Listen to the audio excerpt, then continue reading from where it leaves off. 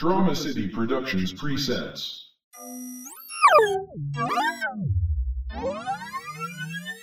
Immersion rigged now online.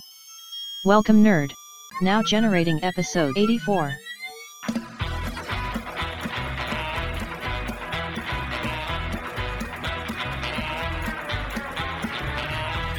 Featuring horror, comics, movies, wrestling.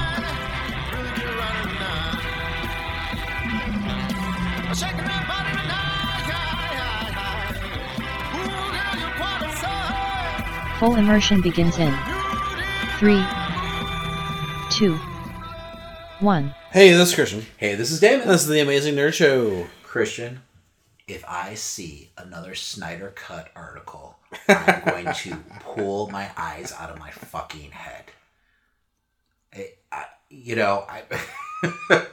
don't want to alienate any of our audience, but Jesus Christ, people, let it go.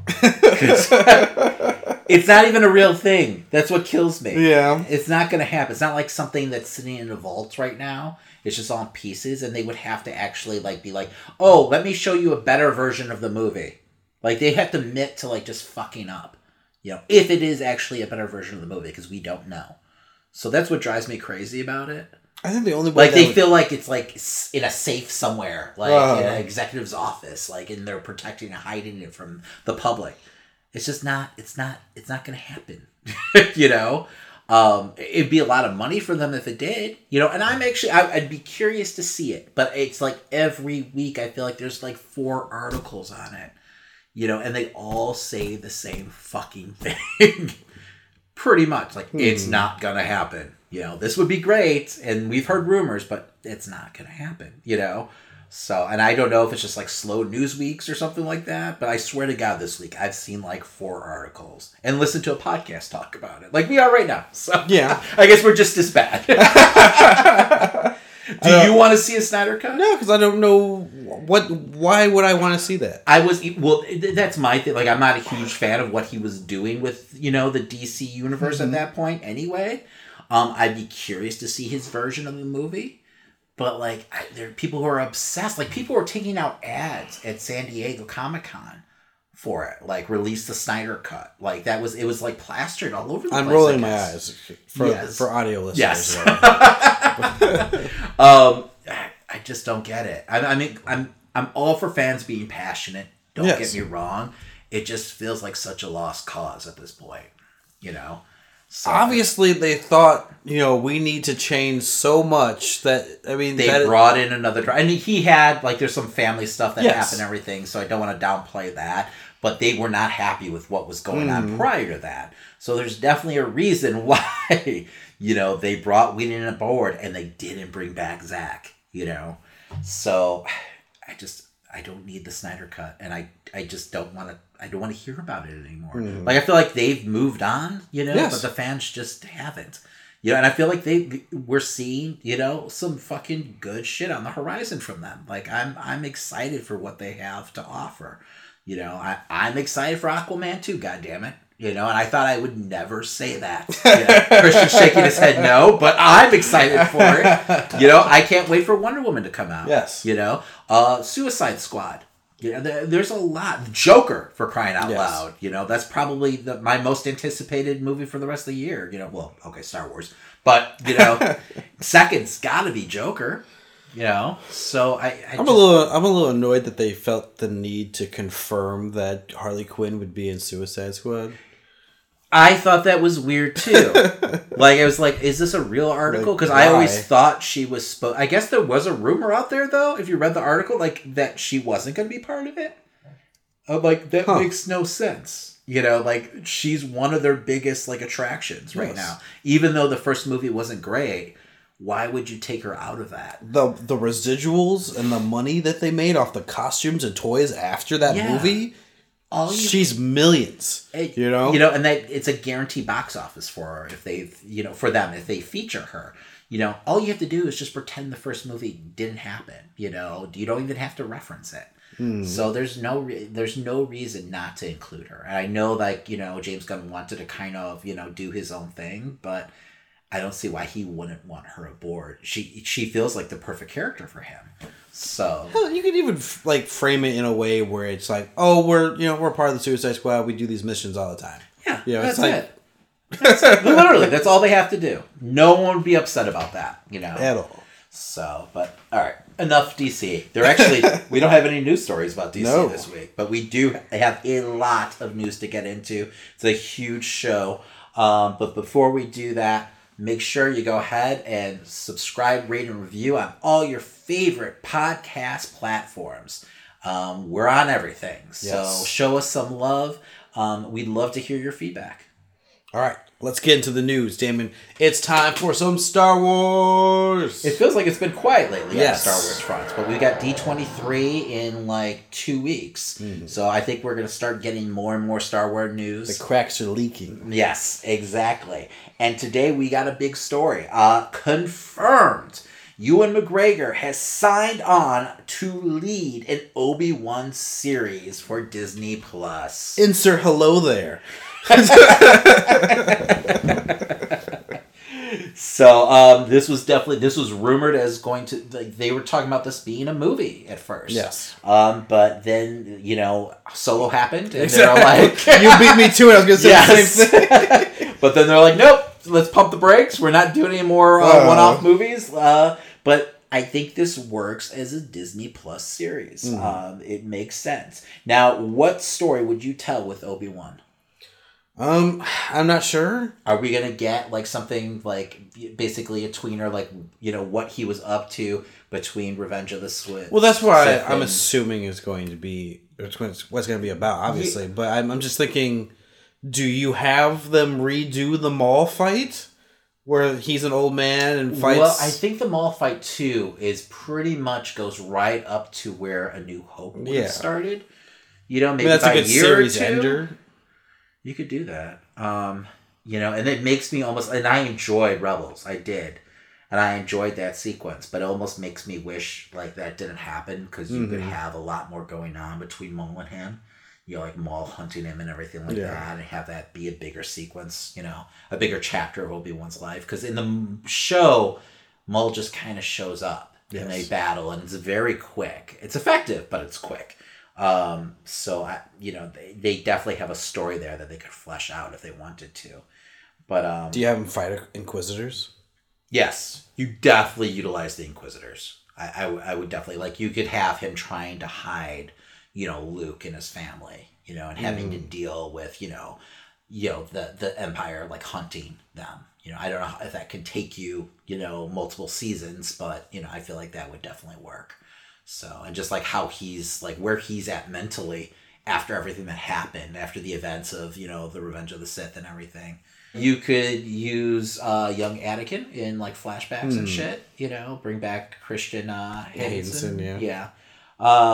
That works. But there's plenty of story there. So there's, God, how many years in between those two movies? Quite a few. Revenge of the Sith and New Hope. So, yeah, sky's the limit, and it's really just like a fucking blank canvas for them. So, I mean, besides what we got with the Maul battle, really not much is known what he was up to at that point. So, that'll be fun. Yeah, you could totally have him like cutting down fucking tons of raiders and shit in the desert. I'd watch a whole episode of that. So, I could see him helping out like the Organas.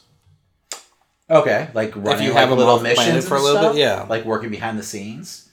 I mean, it would make sense why, like, Leia is so, all about, like, reaching out to him in A New Hope if he has been still kind of on the grid and, like, working for them on the side.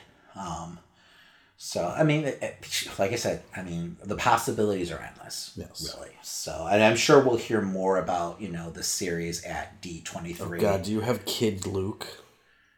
I'm sure they will.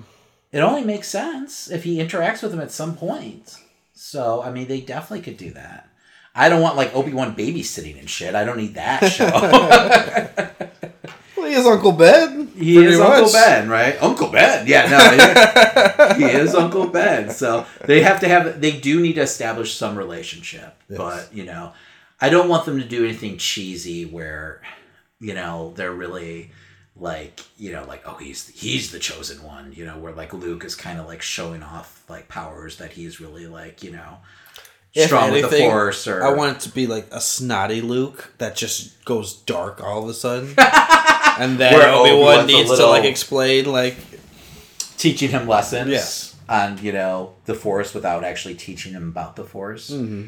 Maybe we'll see. I don't know. I don't want too much like Kid Luke. So, but me neither. I'm sure we're gonna get it. All right. We got more Star Wars news though. So there was just a little bit of an update about the 2 other planned trilogies. We have the Game of Thrones guys. Just some clarification, I guess. You know, before when they were reporting things, and I feel like this story's been reported like many different ways, and there's been, I think we've talked about many different, like, because I heard like Ryan Johnson and the Game of Thrones guys were actually working together at one point. I think that's supposed to be like on an Old Republic trilogy. Yes, and that still might be a thing for them. But it sounds like this report is saying that they're actually 2 separate trilogies again. Okay, that's a lot of Star Wars. But it sounds like the Game of Thrones guys, they're not going to be writing all the scripts. They're on board for one script. Thank God.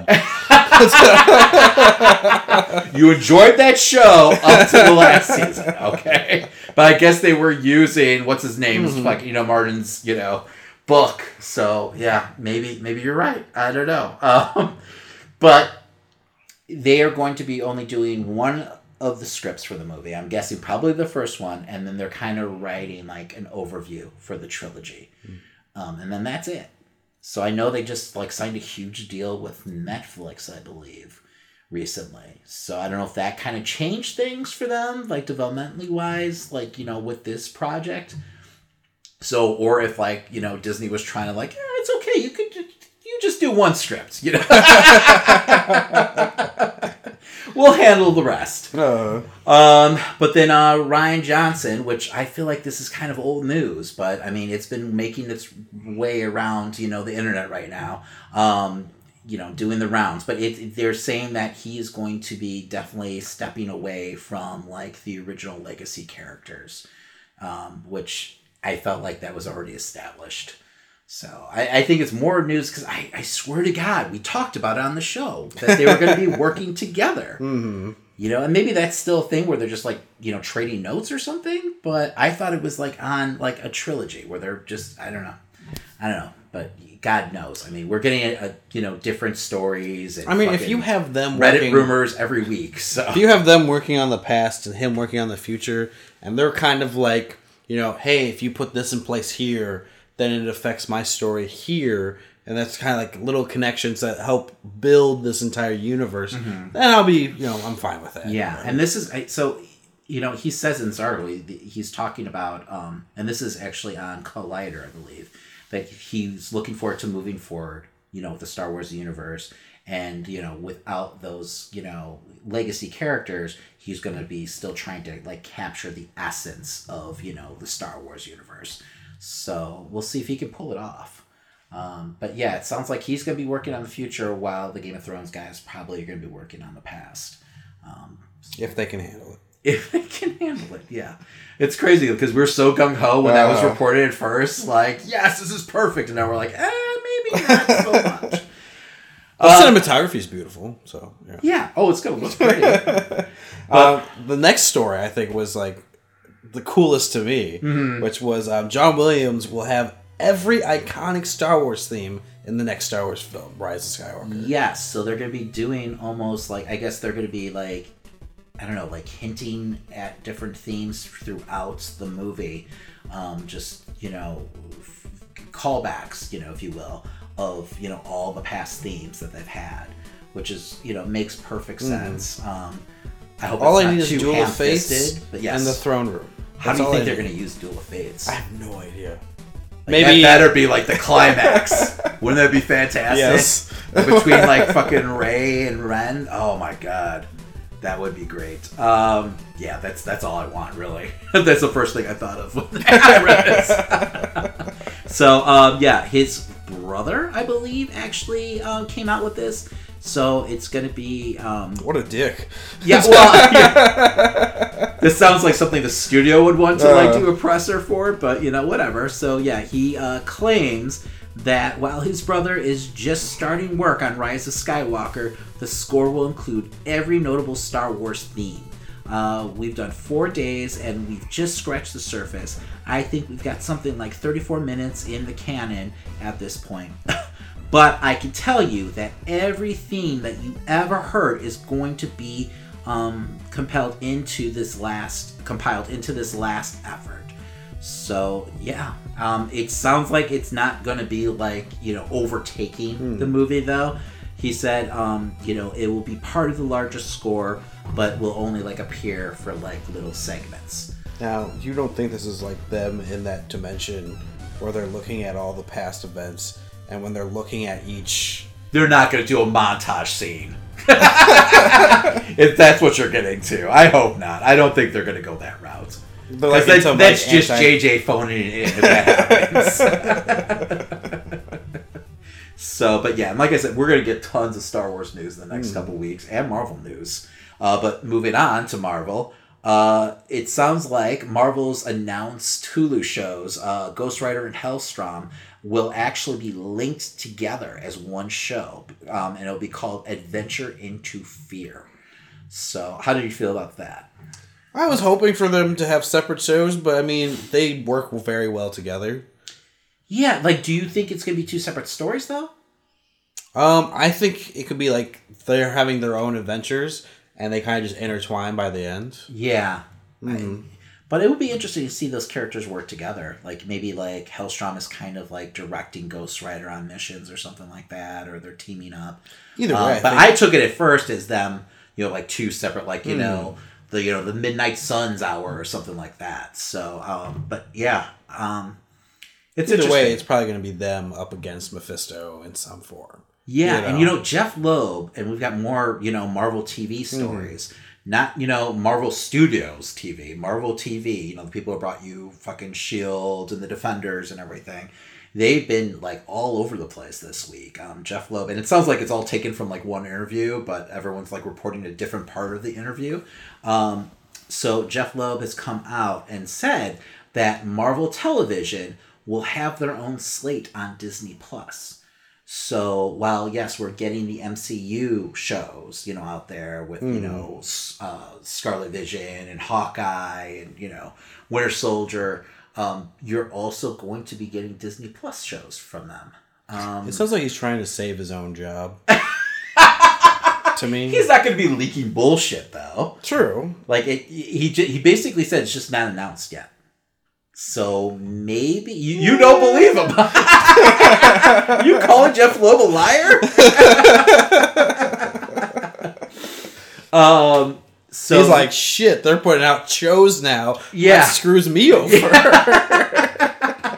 I don't think he would do an interview like this, though. He basically teases the Marvel Knights, which is something that we talked about. Like, there's a lot more characters in that universe, in that little corner of the Marvel universe that he could play with. And he said, some of those characters appeared on Netflix, but there are others that live in that category that are still to come. So, and people right away start talking about like Moon Knight, characters like that, which seems like a perfect fit. I would just be surprised if they put that on Disney Plus, though. That feels like it would be more of a Hulu, series, just because it's, darker. We did have the story that came out last week that ABC is looking to do like a female-led, hero show once Agents of S.H.I.E.L.D. goes off the air. So, that would definitely fall probably underneath the umbrella of, Jeff Loeb and, Marvel Television. So, I don't know. Once again, D23 is right around the corner. So I wouldn't be surprised if we get some kind of announcement or some idea of what they're going to be doing. Do you think with that announcement, they say this is all connected finally? I don't know. Because, what...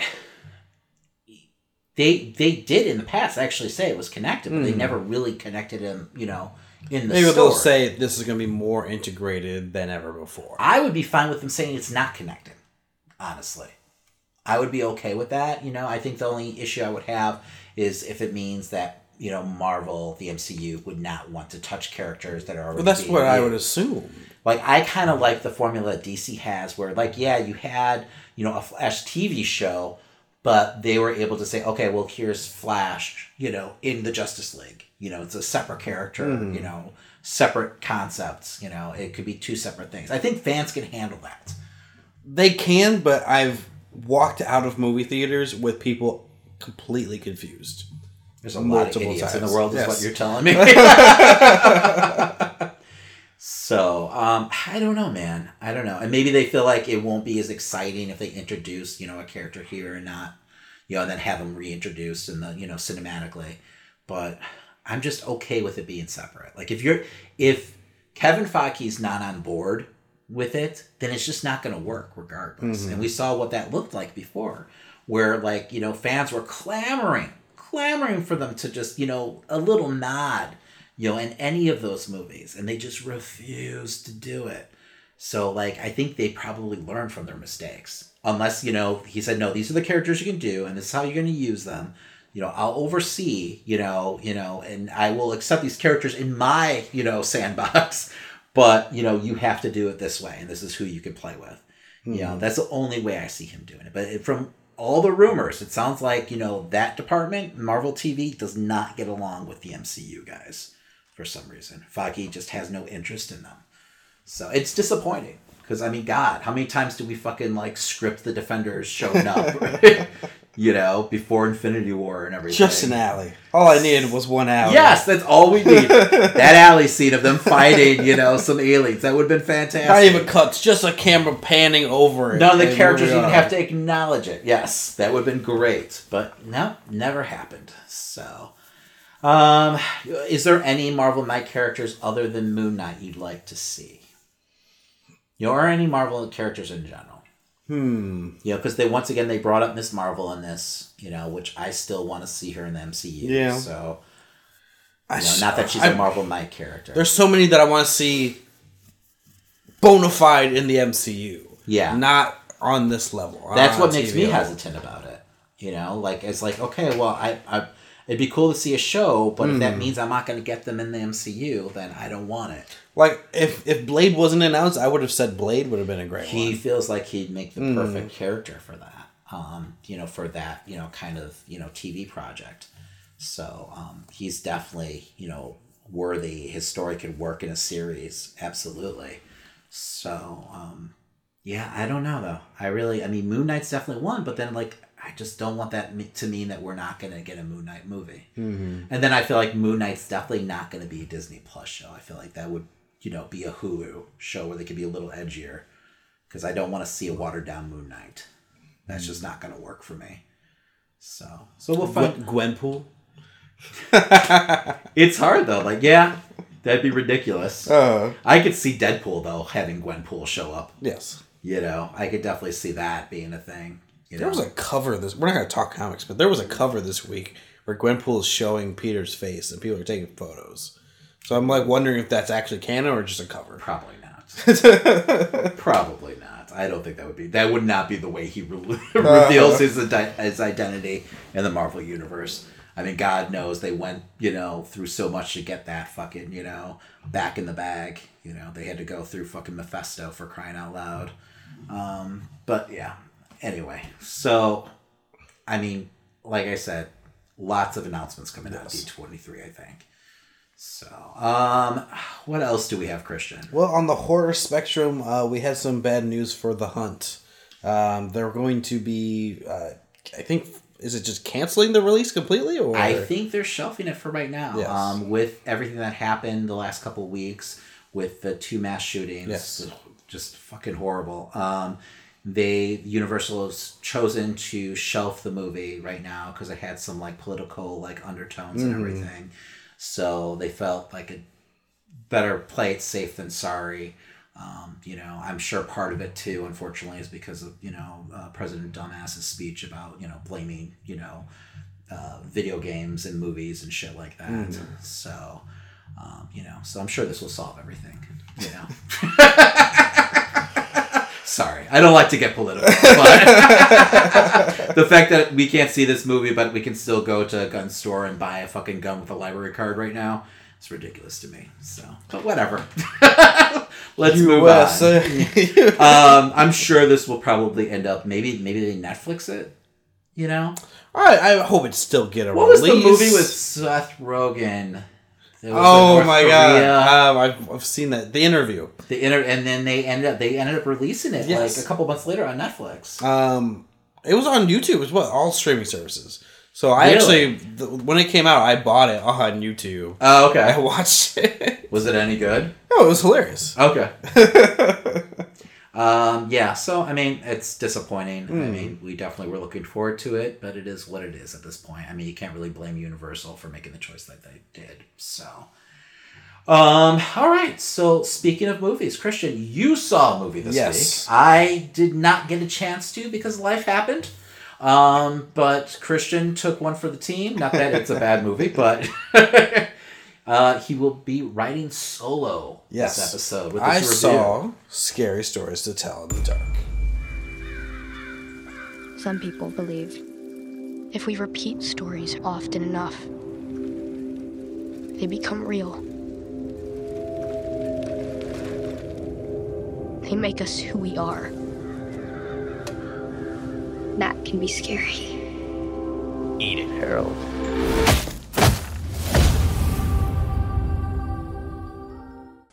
And now, our feature presentation.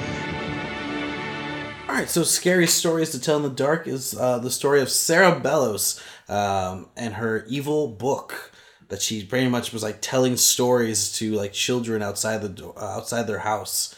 And like, I guess their family owns a mill, and the mill's been poisoning the town. So all this stuff around Sarah Bellows' family. But the main story follows, we have these 4 teenage kids on Halloween. They find her book, and it starts writing stories. That's pretty much the main premise. Okay. Stories that come to life. This is directed by Andre Overdell. Yes. And this is produced by Mr. Del Toro. Yes. And it is based off the popular storybook by the same name by Eldon Schwartz and Stephen Gamel. Mm-hmm. So, great artwork. Did you have this book as a kid? Yes. I owned the first one and the second one. Okay, and this book truly gave me nightmares as a child, so I was super excited to see this movie when it was announced. Rightfully so, Christian? For the most part, I mean, I think you said it best when I was describing what the film was about off mic, was maybe this was targeted more towards a younger audience. And I, going in with all the marketing, was thinking, oh, this is straight horror. You know, it's going to be a horror film based off of the book and all the stories that are in it. Okay. I mean, it takes that kind of... Do you mean like more of like an adult horror movie? I mean...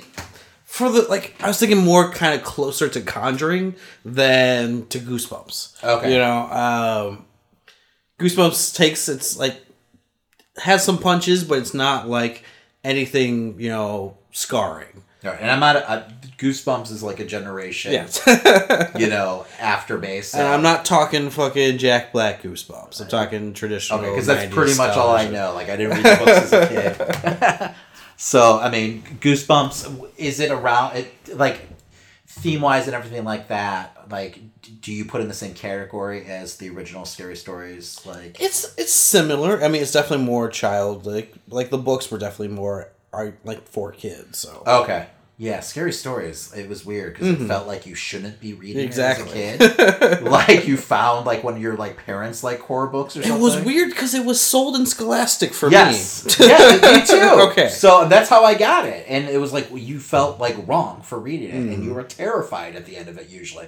So, and I mean the art alone is just, I understand why, you know, Del Toro was attracted to this project and everything. I mean, they're great stories, but the artwork and everything. Yes, it's definitely way up his wheelhouse. Yes. And you can see that kind of love for monsters within this film as well. His character design for like Harold and the woman from the Red Room and everything it's like disgusting. Yeah, and it's pretty spot on with the artwork. So I was really impressed by the trailers and everything. No, I think like all the practical effects used in this film was phenomenal. I think where things get like it gets hokey with like the kind of child antics, like the Red Room storyline, is one of the kids, he has this constant dream where he's in this red room and he's getting cornered, pretty much. And so the woman keeps showing up wherever he turns a corner. Uh-huh. And what happens, and spoilers, is that he runs down one hallway, there she is,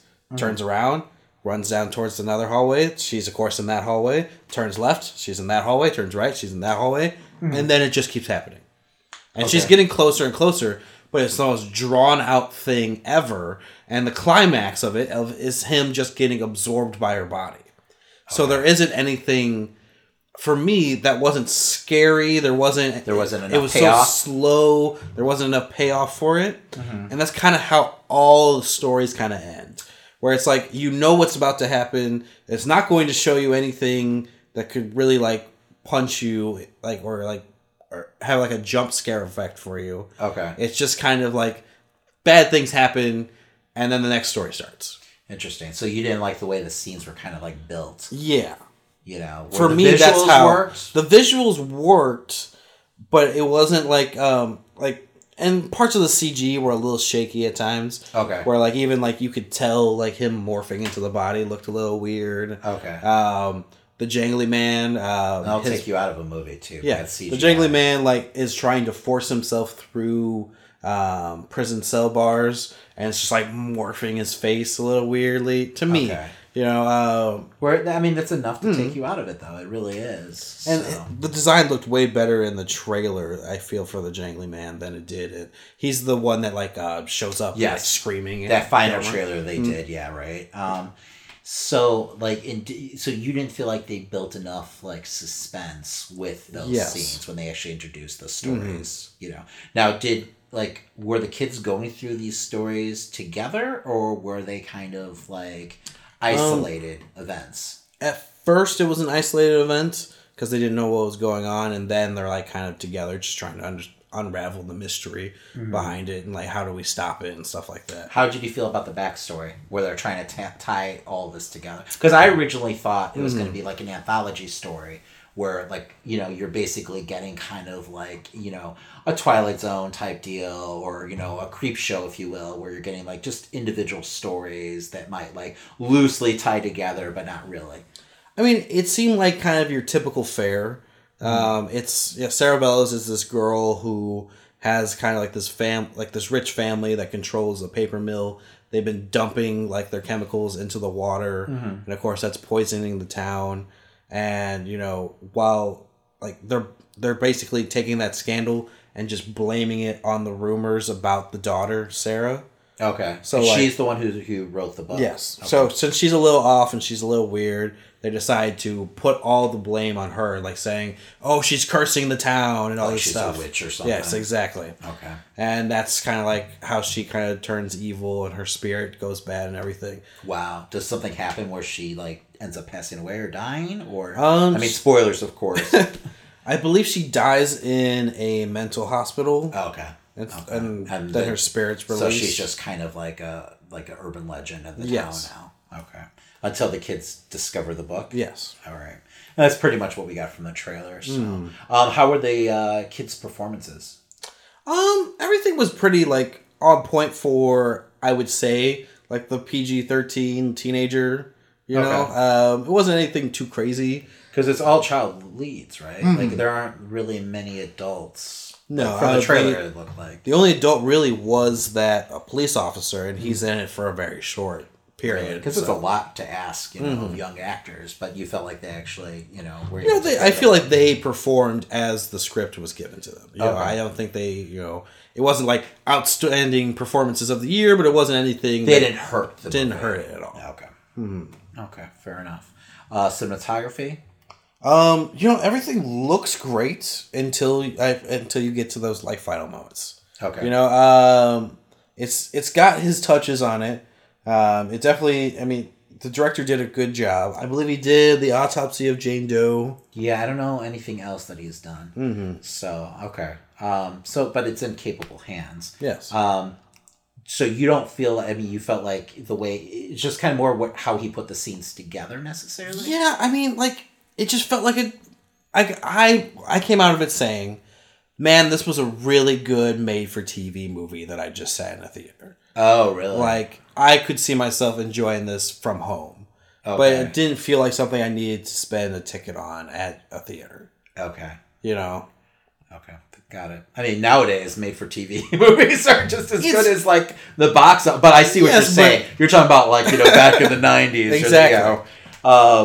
Yeah. So, well, that's unfortunate. You know, I'm still going to go see it. It wasn't terrible, but it wasn't the greatest film. You know? Yeah. And those trailers are great. And the character designs looked fantastic. Like I said, it really, like, stayed true to, you know, what the original artist, you know, had on page. So, I mean, that's definitely one thing that, you know, got me so excited. You know, Harold looks like Harold from the book. So I just felt like it, like you said, it's in Del Toro's like wheelhouse too, and I'm sure he had his hands all over the project. But yeah, if there's no suspense, if they're not sticking the landings with like the I don't feel like the suspense was as like hard as the books, if that makes sense. Like the books. Did you ever feel like the kids were in like serious threat? Yes. Okay. But by the end of the film, they kind of just talk their way out of that. Okay. So, like, I'm not trying to ruin it too much for you since you're going to go see it. Yeah. But That's like, okay. That's fine. We said spoilers. Everyone that is, like, affected in this book, technically, by the end, they're saying, we're going to go find them. We're going to figure it out. We're going to save them. Oh, but they don't. They're not... Yeah, they kind of set up, like, we could set up a sequel if we wanted to, which doesn't really make sense, because the person that was cursing them is freed and saved. So Cerebell's is, you know... Oh, like her spirit can move on. They did one of those bits. Okay. So it's like, okay, but then how are you going to, save these people? If they're stories that she wrote, I don't get it. So, okay, if you could rate this movie, Christian, what would you give it? I'm going to give it a solid 3. You know, it's got the effort, it's got the cinematography, and it's got, you know, okay performances. Do you feel like it's more catered towards, like, a younger audience? Yes. Okay. Absolutely. All right. So I will definitely check it out this week, and, you know, hopefully... Like, don't take your 4-year-old, but, you know... Yeah. I would hope not. 10, 11, it's fine. Although, nowadays, I wouldn't be surprised if I have a whole theater full of, like, 6-year-olds or something. But, yeah, I'm going to definitely check it out this weekend, and, you know, I'll talk about it next week for a little bit. You know, share my David thoughts. comes back with a 5-star review. Yeah. What are you talking about? Idiots. That's the last time I'll let you do a review on your own. No, I trust your judgment, though. So, and I had a lot of the same fears, you know, going into it. Like, is this going to be, you know, Goosebumps? Like, you know, are we going to get kind of like just a hard edge Goosebumps kind of movie? Because I could definitely see studio picking up this material and doing something like that. But the trailers, you know, really led me to believe that it was more geared towards an adult audience. So I'm kind of surprised that you're saying it's not necessarily the case. But, you know. You also know me. I could just be, you know, wanting some fucked up shit to happen and I'm not getting it. So, you know. Like kids losing their heads. People I was with, though, in the theater, they hated it. So really? I gave it a way better review than most people I know. Really? So. Okay. How did the crowd, your audience, react to it? Besides your friends? There was barely... We're probably all monsters anyway, so if they're anything like you. There wasn't like any like jump scares or anything for them to really react to, I would say, so... Okay. Interesting, because I felt like it would... You know, I'm not a huge jump scare guy, but I felt like this movie would lend itself to like some of those moments. I think the one thing is that everything feels predictable. Like, you're never like... It's never like one of those like Conjuring where it's like, oh, fake jump scare, real jump scare. Yes. You know, it's like it builds into one. There it is. Yeah, where you have those false scares. Yes. Yeah. I mean, that's James Wan though. He knows how to build tension. So, yeah. All right. Well, Damon, we got a shit ton of wrestling to talk about. Holy so let's shit! Fucking get into it. All right, let's do it. Hello there, physically attractive podcast listener. My name is Steve Ross. I'm Sean Crandall. I'm Dustin White, and we're the hosts of Dregs of Craigs. On our podcast, we explore the most bizarre, repulsive, and downright confounding Craigslist ads we can find from all over the country, live for your amusement. Come find out the best place to book an axe-throwing party for your child's birthday. Stay up to date on Mario's Hawaiian Sex Marathon. Or just sit back and relax as we make more anime references than any rational human being should be comfortable with. It's a hilarious exploration of how we as a species are drifting further and further from the possibility of redemption. And we want you along for the ride. Listen to Dregs of Craigs on Stitcher, iTunes, or wherever you get your podcasts.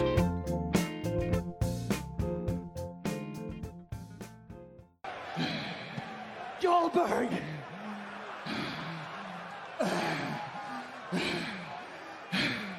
Anybody can get lucky twice, idiot.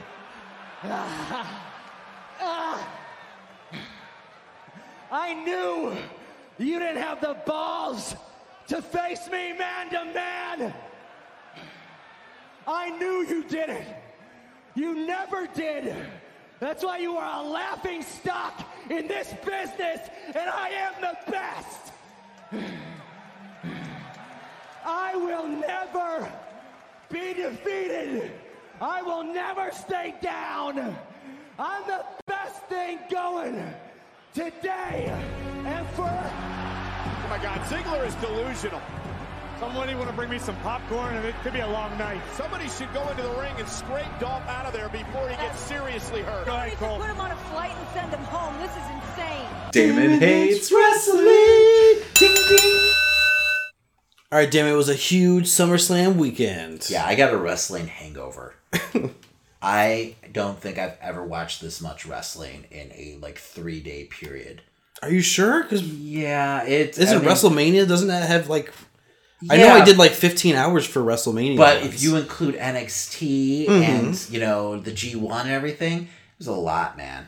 True. Well, it was a lot. Because you have Monday and Tuesday as well. Yes, for then G1. Monday and Tuesday. Yeah, it was crazy. So, man, I could do without a weekend like this for a while. So this had to be one of the busiest weekends of the year, wrestling-wise. The only thing I can think of is WrestleMania weekend being busier. Exactly, because you have, the Ring of Honor shows and all that stuff. Yeah, but I think the G1, the fact that you're talking 3 shows, at least, and I mean, it's good shit. You don't want to miss anything. So, but yeah. All right, well, let's get into it. Up first, we're going to go ahead and review NXT TakeOver. Yes. Starting up, we have the Street Profits going up against Undisputed Era. Damn good match. Yeah. I'm really growing on the Street Profits. I haven't seen too much of it because I haven't been watching NXT, but... And they're all over Raw. Yeah. All over Raw. Not wrestling a lick, but all over Raw. They're pretty much the hosts of Raw, which is weird. They just come on and they narrate what the hell's going on, and then, they move on. I don't know. I really... At first I was like, oh, I bet they're dropping the titles here. But then I saw all the fucking red cups in the audience. So I was like, nope, they're not dropping the fucking titles here. I'm surprised that they went with that. I don't like when they do that. I hate all the fucking, WWE made signs, we had it during SummerSlam with all the Becky Lynch signs that they passed out. It just, I don't know. ECW back in the day when El Snow was hot, they did a pay-per-view where they handed out God, it must have been a couple hundred styrofoam heads. So the crowd all had heads. And it's supposed to look organic, but it totally looks BS. It's okay, you guys stood at the door and the first, 100 people got heads and everything. So there's this ocean of heads. It's a good visual, but it's, I don't know, it just feels so fake. Yeah, I mean, I'm way over the man signs that fill the arena. I'm like, people didn't bring these. And I don't know if, I haven't been to a WWE show in a while. So are they frowning on homemade signs at this point? I guess. Because you look back, in the day, you watch those old shows and everything. And it was literally just plastered with fucking homemade signs. And all different sizes. How is anyone seeing shit? I went to a couple, Raws back in the day, and it was, it would be a pain in the ass. You were just hoping not to be stuck behind someone with a giant sign. But yeah, nowadays, you don't really see it that much. Like a couple, like in the first couple rows. It's nothing like it was back then, though. Yeah, there's been tons of reports over the last few years where it's just like, oh, they took my sign, you know. And as a fan, like, why would I even bother them going through it? But, I mean, like, making a sign. But I think that hurts fandom in general. Like, if you're not letting the fans participate, you know, I think it definitely goes against your product. You know, let them bring fucking signs. So, and I don't know, maybe they are. And I know they make people fucking turn their shirts inside out sometimes. Yes. You know, depending on how the old man's feeling. Or leave. So, but yeah, a lot of cups. You know, they're definitely over though. You can't, you know, argue that. And they can fucking talk. Like they're great on Raw. They really are. I'm getting a little sick of them at this point because it seems weird that it's awkward. But it's like what they're doing and what they're being asked to do, they're good at. You know, I just want to see them actually wrestle. And like no one's ever said why they're there. Like they just show up on camera. Sounds like fucking time. Yeah. So, but spoilers before we move on. As we're recording this, they actually lost the titles during an NXT taping to the Undisputed Era. So I'm wondering if now they're going to officially be called up. So it only makes sense that it's coming sooner than later.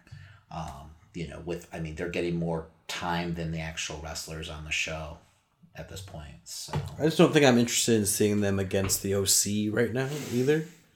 I don't know what they're going to do with them. And the tag team division's crazy at this point. So, you know, I'm sure they'll probably be, you know, still doing their like hosting duties and then like wrestling once in a while, unfortunately. So, but it was a damn good match. Yes. You know, there's definitely feels like a formula to the NXT takeovers at this point, and I love them still, but it feels like, I mean, I don't know how many times I've seen the Undisputed Era kick off the pay-per-view. But rightfully so. I mean, just so fast paced and everything, and they just keep that up tempo the entire time. Everything's believable. I mean, just an enjoyable match, you know. And it really did put the Street Profits over. They made them look good, you know. Not that the Street Profits didn't have anything to do with it, but you know, it sold me more on the Street Profits. So, all right, what do we have next, Christian? All right, next we have Io Shirai going up against Candice LeRae. And I gotta say, this was probably one of my favorite matches of the entire week.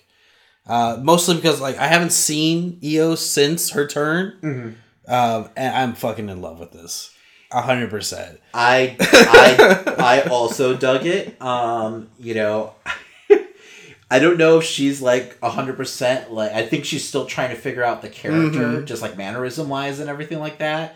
That feels a little forced to me, but the in-ring work is awesome. Like I love everything that she's doing in the ring. I love how aggressive she is and everything like that. It feels like she's kind of like opened up her repertoire, you know, like I'm seeing a lot more like intensity in the ring and everything like that, and just hard hitting fucking moves, which I definitely dig.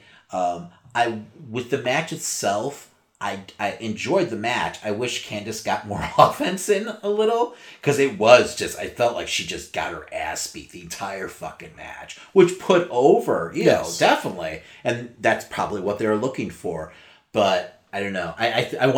I want more for Candice at this point, so I'm guessing this is gonna move on. Yeah, you know, she's the queen of bumps, though. Yeah, like she will take anything. She made her look like $1 million, but I feel like Io could have done that, you know, anyway. But like I was equally, you know, happy with the amount of work that Candice was doing. Yes, she could have got in a couple more licks here and there. Yeah, like I felt like I was like, man, this is really one-sided. It was awesome, you know, and really put over that character now. But you know, I'm tired of Candice just being kind of like Johnny's wife. So I'm hoping that they let her get, you know, be her own person. Exactly. She kind of announced on like social media after this that like, oh, this is finally my time to be myself and move forward, showing more of what I can do. Yeah, so and we'll talk about that later on because there's another spoiler from tonight. Okay. Out, so. All right, what do we have next? Next, we have Velveteen Dream going up against Pete Dunne and Roderick Strong. Velveteen Dream, of course, retaining. I think this was my favorite match of the night. I dug this match. I love Pete Dunne. He just, I mean, God, man, He's fantastic. I don't know what WWE would ever do with him if he ever gets called up. Oh no, he's not allowed to be called up. Yeah, I know. Just because like his size and everything like that, but he's my kind of wrestler. I love all the mat-based shit that he does. I love the character that he's portraying. It was just a great. They all clicked well together. Yes. I mean, I was loving Roderick Strong, and especially everything that they've been showing with him being like the back breaker person. I keep forgetting what their term is. Messiah of the backbreaker or something like that. Yeah. And like him gimmick. Really using it in this match, throwing them on top of each other. I was really digging that throughout it. And that's the thing with NXT. Like all the matches, the psychology is always so sound. The matches are so well put together. They all clicked well. I mean, triple threat matches are hard to pull off. And I don't think people pay enough credence to that. Because you have so many working parts and everything, and it's so easy for it to get kind of out of whack with, like people can get lost. Yeah, it wasn't one of those matches where someone was on the side for like half of it. Yeah. Too, so. And people do that, and sometimes that works where you have like the one guy get thrown out of the ring, and they just have the two guys in the ring being featured, and then another guy gets thrown out, and then you get that's happened before, and it works, but this was not that. Everyone was in the ring doing something at most of the time, but it all made sense.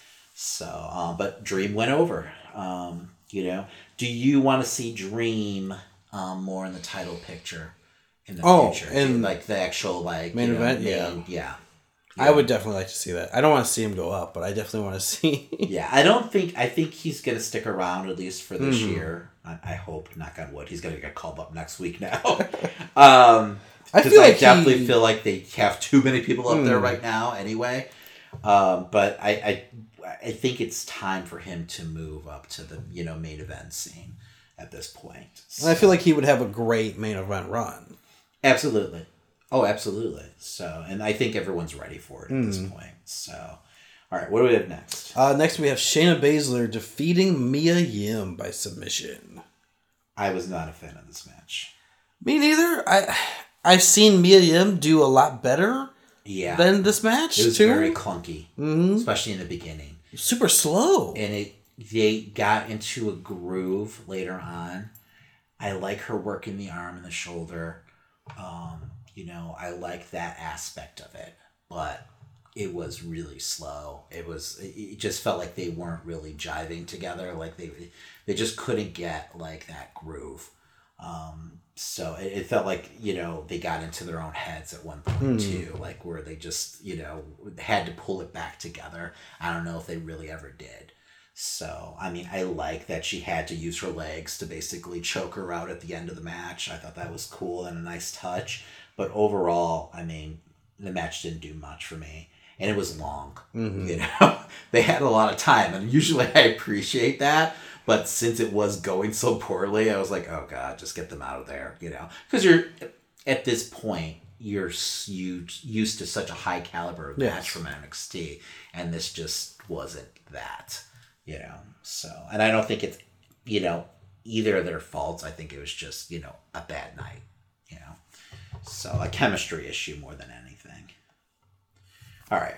And then what do we have last? In the main event, we had Adam Cole going up against Johnny Gargano. Adam Cole winning the championship. Retaining. Yes. What did you think of this match? I think at this point, I am kind of over Johnny Gargano. That's just me. I think if you go back and listen to each NXT review we've had, it just becomes more and more of the same for me. He isn't on back when Finn Balor was champion. I don't know why I was obsessed with the championship at that point. Okay, and I was following it. Each match I thought was almost better than the last. This one just didn't. I don't know if it's just because they're doing the same things with the same two people over and over again? Or because Johnny was in a long feud. With, with Ciampa. And I loved every single match with Ciampa. I just don't feel that same chemistry with Cole. I think what hurt Johnny was when they tried to turn him heel. Yes, that was weird. Yeah, and I think it never really worked. So I think that just kind of messed up the character a little for me. Because I don't think he ever really did heel particularly well. And I don't think they did enough to turn him back babyface and really make it was pretty fast. And then you had the whole issue with him getting called up for like a month. I forgot about that. Yeah, he was on television for a while. Yeah, he was on Raw with Ciampa, tagging with him. And it kind of messed with their storyline and everything. And the show became so focused on Johnny. I think, and just the wife stuff, constantly having his wife come out and, like, just kind of annoying. So he's a fantastic wrestler. Yes, absolutely. Fantastic. I think I'm ready to see him fight other people. That's why I would be interested in seeing how he'll be handled on the main roster. Yeah. But at the same time, I'm also scared he'll be lost in the huge shuffle. Well, spoilers. Yes. And I felt like watching this match, that he was going to be getting called up sooner than later. He came out today during the tapings, and he said he wasn't going anywhere. They even did that, like, they showed, what's it called? The thank you, Johnny, at and the everything. end. He stood in the middle of the ring. He got his, like, standing ovation. Even his wife got out of the ring so it could just be him and they could focus on him and everything. The crowd was showing their appreciation. Didn't William Regal even, like... Regal came up at the ramp at the end and shook his hand and everything. So it felt like, oh, okay, he's moving up. And it made sense. I was like, okay, he did get called up, like, just, 2-3 months ago? Uh-huh. So it felt like, okay, well, that makes sense. They're moving on. It feels like, this is it for, the whole program with Cole. But no, he came out, he got attacked by someone, I can't remember who at this point, and he said he wasn't going anywhere. Now, that might just be a ruse, and this might be his last program there, and then he's moving up, maybe in October for when they finally, do, when they go on Fox. And the rumor is they're going to do a hard brand split at that point. And they're not going to have, the wild card rule, even though they didn't even call it at that point. Now it's just everyone's everywhere. But yeah, there's been talks that there's possibly another draft coming. So I could see that happening in the next couple weeks or next couple months, but, we'll see. Because it doesn't feel like there's much left for him to do at this point. Yes. You know, do we know who attacked? I don't remember who attacked at this point because I literally read it right before we turned on the mics. So, but match wise, I thought the match was good. But I was a little disappointed. I didn't like the gimmickry going on. I didn't, the different falls. I wasn't a huge fan of. The fact that we had the 3 falls and each fall had a different stipulation and everything. The first fall I enjoyed. But my problem was with Johnny all of a sudden like, oh, I'm going to go ahead and, attack him with a chair. It makes sense going into the second fall that is a street fight because then he got disqualified. Well, then you better beat the shit out of him with that chair for the rest of that match and then pin him. So you've done enough damage where that third fall, should be a cakewalk for you. Because otherwise it makes no sense for you to just give up the fall. But he didn't do that. Yeah, he started beating on him more, but he kind of got away from the chair. And it's a street fight. You have that ability then. And he definitely felt like at that point he was kind of reading the crowd and, working more of it as a heel, because the crowd was so all over like Cole. They're 100%. Well, it even felt like that at the beginning of the night where it was just like Undisputed Era will have all the time. Oh, absolutely. Absolutely. They were so 100% behind Cole. But when you start doing all these stipulations and you do something where you give away a fall like that, it's hard for me to suspend that disbelief and okay, but why aren't you beating the shit out of him with the chair? It makes more? sense. Do enough damage where the next 2 falls are like that, because otherwise you look like a dumbass who just gave up a fall for no reason. I didn't like the cage either. When the cage came down and you had all the fucking weapons, lining the entire thing. It felt very much like that Ambrose match that you love. Yeah, the Asylum. It felt like a fun match. Oh god, for sure. It always when they go that look, it feels very TNA. It feels like one of those toy sets that you get, now hardcore action. Where you get all the little props, and that's what it looked like to me. It just, I don't know. And then it became all about, the weapons. And that's not how I want that feud to end. Maybe if they worked backwards, I would have been more about it, but I would have been just fine with a straight up match.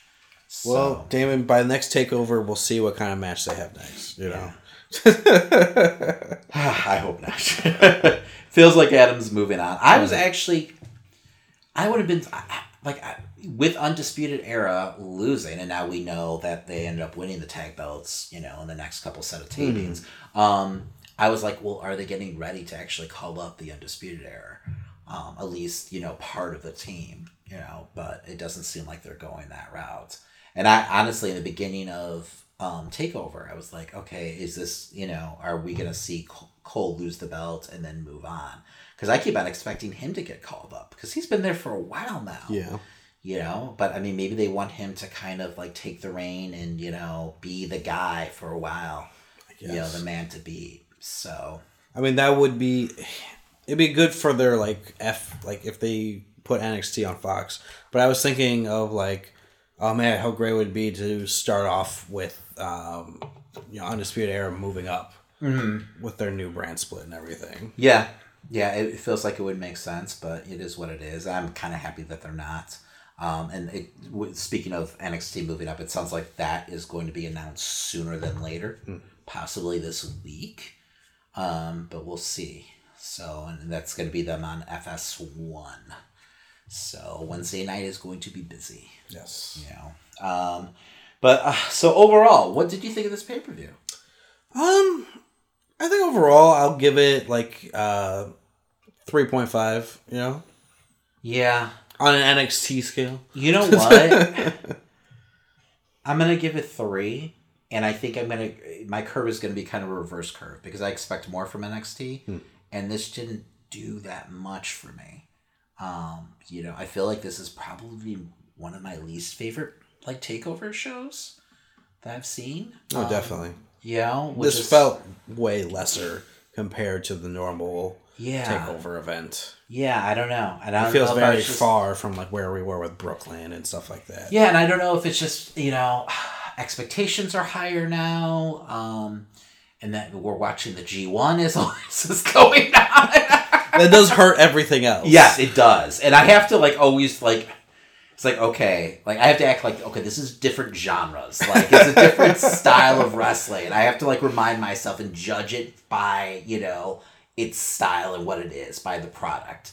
I don't hold, horror movies to the same degree that I hold, Oscar. Damn it, I watched the finals before I watched anything WWE, and that definitely hurt everything else. Yes, because I watched, what was it? God, it was fucking Saturday morning. I was up, so I ended up watching most of that, before I got to NXT that night. So it definitely hurt. And we've been catching up throughout the week. So it's been, it's been rough. It's hard to live up to what, New Japan's been doing. So, but yeah, no, I'm going to say 3. So I was a little disappointed, which it hurts me to say. But I mean, it's still a damn good show regardless. All right, so let's move on to SummerSlam. Yeah. Christian, you like podcasts. I love them. I love podcasts. Have you heard of this new Podcoin app? No, I haven't heard of it. It's available for iPhones and Androids right now. It actually pays you to listen to podcasts. Really? Yes. You get digital currency for listening to your favorite podcasts. But what could I even use digital currency on? Gift cards, Amazon, Starbucks. I believe they even have Target. You can also use that digital currency to donate to your favorite charity if you want. Wow. If you're actually a good person, unlike yourself. Well, I have to really look into this. I listen to a lot of podcasts, damn it. Me too. Daily. And I mean, you might as well get paid for it, right? Exactly. And right now, if you go ahead and use the promo code NERDSHOW, you get started off with 300 coins. That's a good deal. Right? Doesn't get any better than that. So I would stop doing what you're doing right now Well, wait till the end of the episode. And go download Podcoin. All right. The pod player that pays. Getting into that pre-show, we have Drew Gulak going up against Oni Lorcan. Now, did you watch the pre-show? I watched one match of the pre-show. What was the match? Not I this watched, one? Not this one. I watched the women's tag match. All right, who won this, right? Gulak? Gulak won. Okay. All right, and then we had Buddy Murphy against Apollo Crews just out of nowhere, huh? Yeah. Right, because they didn't announce this match, and they didn't announce the women's tag match. That wasn't something that was announced. And this was actually when Eric Rowan came out and beat the shit out of Buddy Murphy. So it was more of a continuation of that little storyline. I saw it while I was fast forwarding. Yeah. So it was a nice little spot though when he threw fucking Buddy into the post. It was pretty brutal. All right, and then we had Alexa Bliss and Nikki Cross. I did not see this. Christian, did you actually watch this? I did watch the match. It was a nice, simple little match. I love the Toy Story costume. Did they both cosplay, or was it just Billy Kay had like Maleficent ears or horns? I mean, okay. Nikki Cross didn't have anything though. No, that was just okay. normal. Okay. Nikki Cross. I know Alexa Bliss is like huge into Disney shit, so I wasn't surprised by that. No, it was an okay match. It wasn't anything special. I'm glad they actually got some time with the tag belts. And they had a match on Raw. So I was like, oh, look at this. Crazy, huh? They actually remember that they have women tag titles now. So hopefully they'll be like actually featuring them once in a while. Now, Paige is going to be out, so how do you think they're going to handle the Kabuki Warriors if they go forward? Yeah, we won't be reviewing Monday Night Raw and SmackDown, but we will be talking about it throughout the pay-per-view, actually what happened afterwards in the aftermath. So they lost against, cleanly against Nikki Cross and Alexa Bliss. I'm guessing that they might split them up. And I'm fine with that. I feel like you're going to need someone for Bayley. I would love to see them feud. Mm-hmm. And then, like Asuka moves on to Bayley. It just doesn't feel like there's a need for them to be together. Especially if they're not too worried about the women's titles. It feels like it's such a waste of talent. And I feel like, Asuka and them, they both can have a great match together if they allow them to. And the crowd's still all over Asuka. So it feels like such a waste. Yeah, I don't think they're going to use them like having a feud against each other and stuff like that. I feel like it'll just be a random split. On SmackDown, and we'll talk more about Ember Moon, but Ember Moon had a match with Charlotte, and it was really well done. It was a damn good match. So it feels like they're still behind Ember Moon, but it would, I'm hoping that they would like to spotlight some of their single stars more and use Asuka, in that way, in that division, because it definitely, I feel like SmackDown, the women's division is really light right now. So, put her in a feud with Ember Moon, put her in a feud with Charlotte or Bayley, the crowd's behind her and everything like that. And she's just being wasted. I think she's been on the show a handful of times in the last 4 months. So, such a waste of talent, or have her use her to, put over Kairi Sane. Which is also another talent being wasted. Exactly. And I feel like just them together, it feels so thrown. Even their entrance music is like a joke. They just cut it together in this weird, awkward way. So it just feels like a waste, And now that they don't have Paige there as their mouthpiece, not that I feel like they even need a mouthpiece. They could just be badasses, but they're not going to do that. So I don't know. It's over. Let's move on. All right. Well, next we have Becky Lynch going up against Natalya at the start of the show. What did you think of this match? I really liked it. I did too. I thought it was a really solid opener. I was actually pleasantly surprised by it. I like that they didn't have rope breaks. So that's not always standard with submission matches. No, but they made sure that you thought it was. Yeah. I was like, what's going on? It's submission match, no rules. Yeah, I was like, wait, what? That sharpshooter around the fucking ring post was pretty fucking badass. The crowd actually, I mean, they were so up for this match, and I like how they were like really 50-50. I think that added a lot. It was just a well-worked match, so I was pleasantly surprised by it. You know, very good opener. Yes. You know, I wasn't surprised by Becky going over. I was almost expecting to see, you know, a run-in of some sort, either Ronda or Sasha. But we got that on Monday. Yes, which they seem to just like to just save it for TV nowadays. Well, right now with ratings and everything like that, I'm fine with them doing that. You know, if they're going to keep it a fucking surprise. And they kept this as a surprise. I you know, for the most part, I thought it was well done. I don't think they needed to sacrifice Natty. I was like, they're gonna, like, and I know they're in Canada and everything like that, but to have her go out there and bring up her fucking dead dad and, like, you know, try to get sympathy for the crowd when they're just going to turn on her once they see Sasha. And they did. You know, they're like, you know, cheering her, wanting her to do more, like beat her more and everything. They were, chanting "Thank you, Sasha." Yeah, it was pretty ugly, and I think I'm hoping there was more about Sasha being back and her being heel than Natty. But I was like, man, this is ugly. She's got to feel like shit right now, especially since they're really trying to promote her, like, and make her the babyface in Canada. And it kind of worked during the Becky match, but no, the crowd was just all about Sasha being back. And they started, you know, even when Becky came out to save her, they were still all about fucking Sasha. So, you know, I there's two, you know, train of thought, I guess, with this, where if you bring someone back, they're going to get cheered regardless. Yes. So a lot of times what they do what they did with Ambrose, where they bring him back and he's a babyface at first, and then they like slowly turn him heel. I feel like that's so predictable. You know, I've seen it so many times that I don't mind this, but at the same time, I hope they have Sasha not just acting like a, you know, different version of what Becky was doing last year at SummerSlam. You know, where they had her turn on Charlotte, and then, you know, the crowd, like, she was supposed to be a heel, but the crowd was still cheering her, you know, the entire time. I'm hoping that they have Sasha come out and act like a pure heel, you know, and not do this kind of wishy-washy. I don't think she will, because, I mean, just in general, she might not have a say. She might not have a say.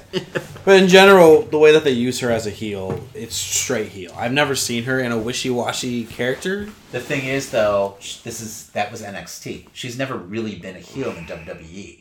You know, so this is different because Vince is behind it. Yes. So I want her to be, like, she needs to be a little bit of a coward. She needs to be trashing the audience. Because remember, Becky would always, like, kind of toe that line. At first she was, and then she wasn't. You know, I want to see her as a pure heel. Yeah. I liked her beating the shit out of Becky with the chair and beating the shit out of Natty. I thought that was fantastic. You know, I didn't understand the wig thing.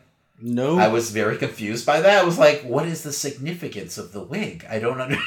Like, the hair color. I was like, new blue character? Like, yeah, what is... like, what? I was like, and I was trying to think back, was when she was, like, heel in NXT, was her hair blue? I was like... I don't remember. Like, Team Bay, was it blue? I don't know. I don't think so. I don't think anyone would remember that. So that was a little weird, but whatever, you know? Maybe it's just for the dramatic effect. I don't know. It didn't help that she, like, maybe posted online that she had already dyed her hair and everything. Like, well, she did, like, right the day before. Didn't she do something where she was like, "Oh, I'm blonde"? Like, yeah, but I mean, that's what happens. They put blonde and then it becomes colored next. You know? Yeah. So, like, but it seemed like, oh, it's because even a few of the sites had, like, oh, take a look at Sasha's new look. You know. So I don't know. It was a little odd. But you know, overall, I enjoyed it. So, overall, I just want to see them capitalize on it. Yes. So, all right. Well, moving on. Next, we have Goldberg defeating Dolph Ziggler again and again. I was okay up to the third time. You know, I thought, okay, this is how you use Goldberg and everything like that. I thought Dolph was great in his role. He sold the shit out of the spear. But, like, the fact that they had him going all the way up the ramp and all the way back, and then, like, you know, him getting called out, and then his music starts all over again, and he walks out, I was like, okay. After the third time, I was done. So, but I'm glad it wasn't an actual match because it almost started that way. And I was like, oh no, please don't do this. You don't need to prove yourself, Goldberg, by having like a 10-minute match. Just fucking squash them and get the hell out of there. They carried on with like the next night with Dolph doing the whole like, get his ass kicked and then still like, on the ground saying it's a mere flesh wound. Let's go with Miz. So he did the same thing pretty much the next night. Does that work with Miz? No, it was a little weird. Was it just scroll crushing finales? He lost to Miz. And then he was on the ground and he was calling Miz a coward and, you can't beat me, one-on-one, even though he just did. And then Miz came out and gave him the skull-crushing finale. And that was it. So I don't know if this is his new gimmick or what, but, okay. I also feel like they're probably writing him off for a while. Yeah. So I'll probably go back on his little comedy tour. I thought that was the whole point of that match was, he's going to be written off. There was a rumor going around that he actually requests for, like, his release again, but that was squashed pretty quickly. I think by him. So, because he signed like a really nice contract and he has a lot of freedom to like make his own schedule and everything, I guess. So I guess he's happy. He can do what he wants. I guess. He's just kind of accepted his lot and like, okay, well, you know what? They're never going to push me as the champ. So I might as well be this guy who gets people over. Just fine. All right, what do we have next? Next we have AJ Styles with Gallows and Anderson in tow defeating Ricochet. So I enjoyed the psychology in this match. I like, AJ Styles working the leg and taking away Ricochet's air game, I like all the outside interference, by, Gallows and Anderson. I thought that's why you have a fucking faction like this. And especially if the ref is allowing them to be out there, they better be interfering. So it worked. I just wish they had more time, to get that over and have like, a bigger spot and more of a comeback maybe for Ricochet. The finish was great. The one spot where Ricochet's on the apron and then like he literally walks over Anderson and that was fantastic. He is so talented. I don't want this to be the end of the feud. I don't know if it is. I think it might carry on. Ricochet is in the King of the Ring too, so we'll see where that goes and we'll talk more about that at the end. But I want to see a bigger match. And I'm guessing that's probably where we're going between the two guys, or maybe like, the club's banned from ringside and we actually get like a 20-minute match out of these guys, like just pure. Because right now I feel like we haven't gotten that. Really are any of the OC in the King of the Ring tournament? No, it's just Ricochet. So we'll see. Be a good heel move if they just attacked him randomly. And that could happen. So, all right, what do we have next? Next we have Bayley versus Ember Moon. Bayley retaining the title. So this match, I felt, failed right from the start because the crowd was just not into it. Like I thought it was an okay match, but the crowd just didn't give a shit at all. And I felt like that was partially with AJ Styles and Ricochet's match too. Like the crowd just felt very quiet and just, I don't know, disinterest. And I think that had to do with Goldberg's match, being so early on. I think that just kind of exhausted them, especially with him going back and forth, so I think that kind of hurt both matches. But also with the Ember Moon match, and I've been bitching about it for the last couple of weeks, is the booking of Ember Moon. She never felt like a believable contender. All they've done is make her look weak since Bayley challenged her. So I think that really hurt this match. And it's weird that commentary was also mentioning that, saying she doesn't deserve this title shot. Yeah. Why is she here? What are you doing? I know a lot of that was coming from fucking Graves, but I mean, it doesn't help her. So, I mean, and I didn't feel like her showing was strong enough to make her feel worthy after the match and everything. So they did, and I talked about earlier, they did a better job with it against her and Charlotte the next night. They had a really good fucking match. SmackDown was great this week. It was actually a really good show. So, but yeah, they had a really good match. I was like, okay, yeah, this is what I want to see from Ember Moon. With shades of what we saw out of her in NXT. So hopefully they have plans for her going further. So, we'll see though. They'll probably just forget about her for like another 2 months until they decide to do an Evolution pay-per-view again. And then they'll dust her off. But yeah, no, hopefully they have plans for her, because they really did her no favors in this program. All right, Kevin Owens versus Shane McMahon. Great match, I guess. I don't know, man. Wasn't a great match. It was it was okay. They have Elias come out. Yes. As special enforcer. Special enforcer. Kevin is so thrown off by this. He keeps on going outside of the ring and like yelling at him. I'm like, what are you fucking doing? Get in the fucking ring. And it was so nonsensical. It didn't make any sense. And then if you're not going to have Shane jump off of anything, I don't want to see him. If he's not risking his life, he can't wrestle. He just can't. He's literally beating the shit out of Kevin Owens in the fucking corner. Like, he's punching him in the fucking face over and over again. You could tell Kevin started getting pissed off at one point, because then he would finally just haul off on him, and it seemed like it was catching Shane off guard. He just doesn't know what he's doing out there, and I don't need to see a fucking 47-year-old man, wrestling in a baseball jersey, sweating his ass off. It looks like he's going to, explode and die in the ring.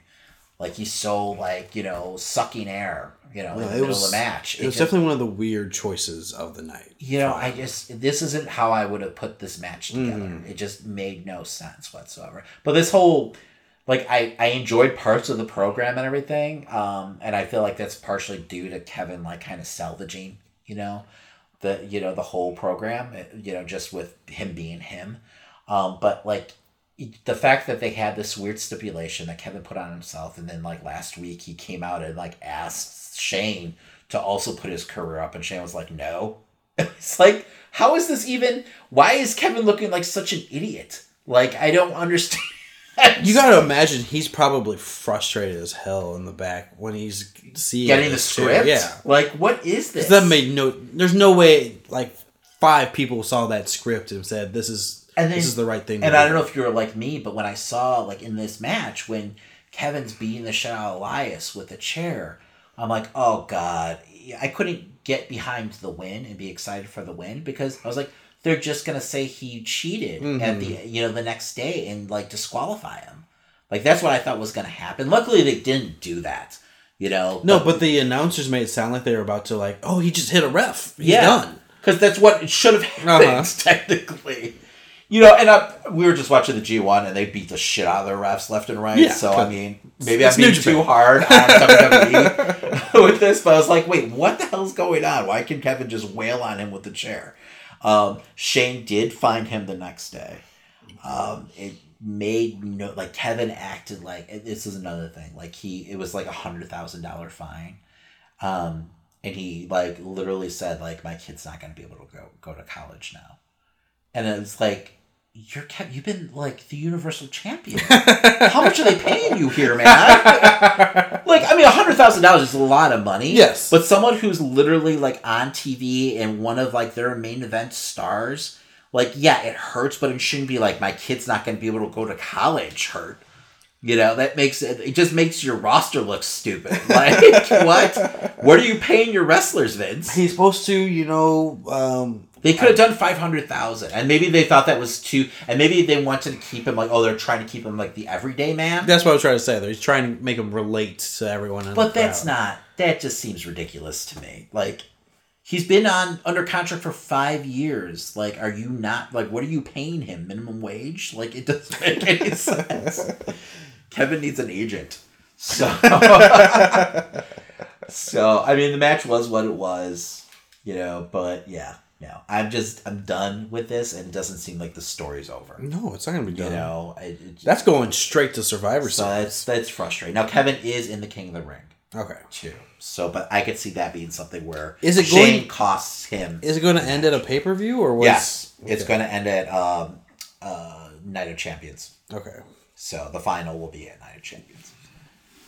But yeah, we'll get into it in a little bit. All right, so next we have Charlotte versus Trish Stratus. Thoughts on the match, Christian? It wasn't a bad match. It was definitely more than what I expected to see out of Trish versus Charlotte. I was impressed with it. I was like, Trish hasn't wrestled forever, The first couple minutes, it felt like Charlotte was wrestling herself. Literally, it felt like Charlotte was picking, having to twist her around, Trish around her to do moves and stuff. Because there's such a big size difference too. But once Trish got into a groove, I thought it was a well put together match and everything. I think it helped Trish, even though she lost the match, she didn't lose anything, by losing the match. So I enjoyed the match. And the crowd was really into it. They finally they woke up. They were into the Kevin Owens match, but they really woke up for this match. So I enjoyed it. It was a lot more than I expected. Maybe my expectations were too low, but it also showed me how good of a wrestler Charlotte is too. So thank God she didn't do a moonsault or anything on her. I was don't fucking do that to Trish. You'll kill her. It scares the shit out of me when she does it to Sasha or something because there's such a size difference. But I was like, no, Trish is, she's in her mid-40s at this point. She's a fucking mom. Leave her alone. So, but no, well put together match. And I thought it was a fitting, retirement match for Trish too. So, all right. Next up, we got Kofi Kingston versus Randy Orton. With a no contest. No, it's a double count out, right? Double contest. Yeah, which is no contest. Okay, you're right. Thoughts on the match? The match wasn't bad overall. The ending just didn't make too much sense to me. I feel like Randy Orton was they were starting to get to the point where it's Randy Orton's talking to the kids and stuff. Yeah. But he didn't maybe he said one word. Yes. And then started getting hit. Felt like Kofi maybe overreacted a little. Yeah. I mean, I guess Randy Orton's history. So maybe that's why he reacted. My problem was the count out happened so quickly. I didn't know what the fuck was going on.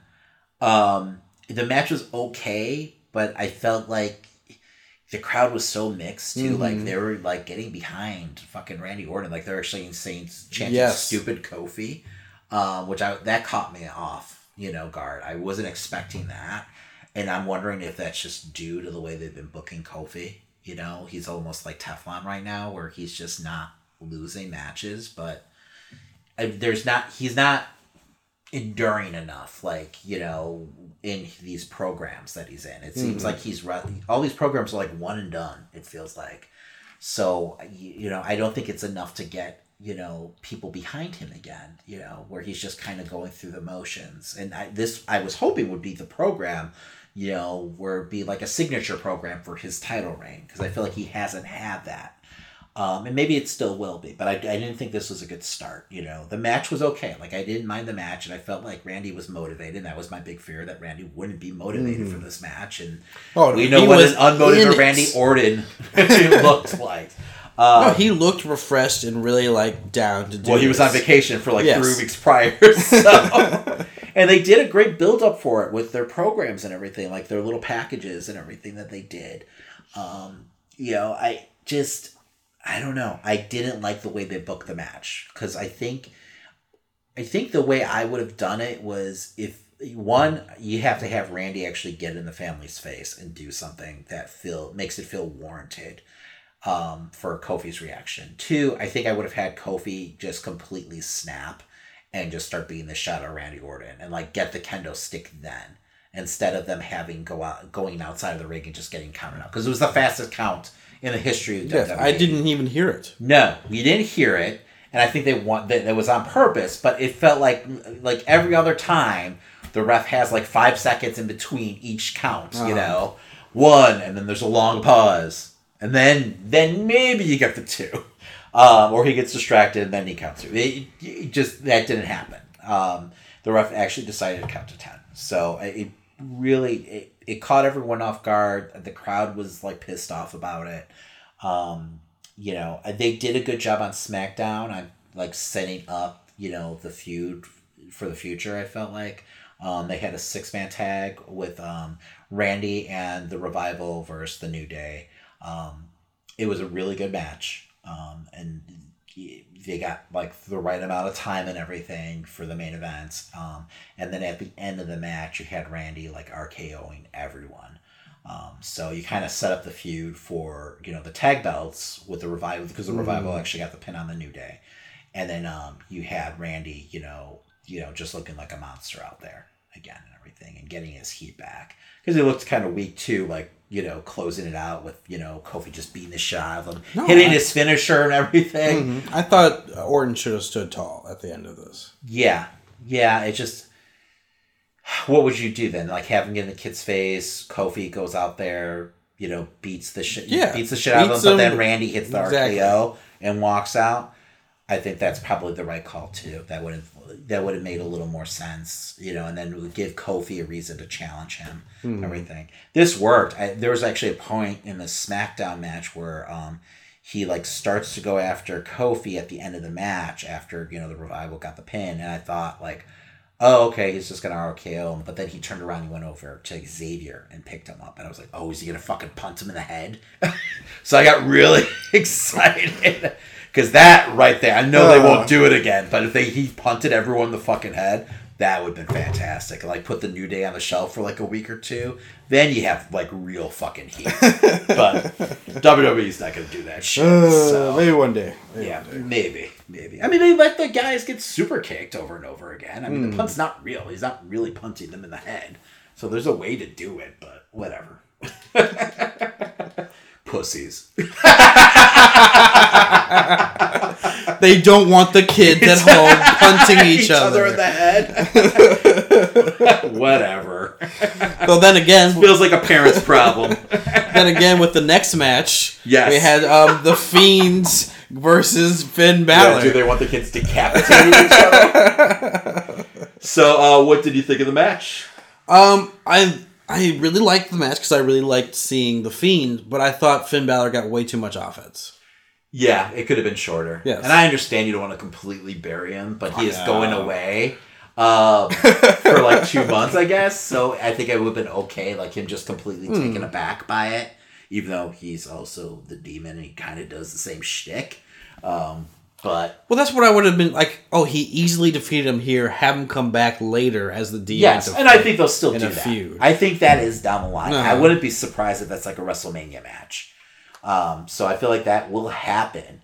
But man, that fucking entrance was badass. That fucking entrance was fantastic. That head lantern, that caught me by surprise. I was like, is that like supposed to be Jesus's head? Like, I was like, oh my god, what are you doing? How did this get past this? I was like, this is horrifying. And I was like, oh, it's Bray. It's supposed to be his own head.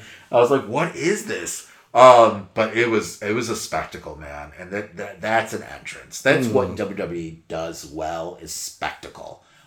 So it made him feel special. So I'm glad they went that route. The crowd was into it. I love the new music.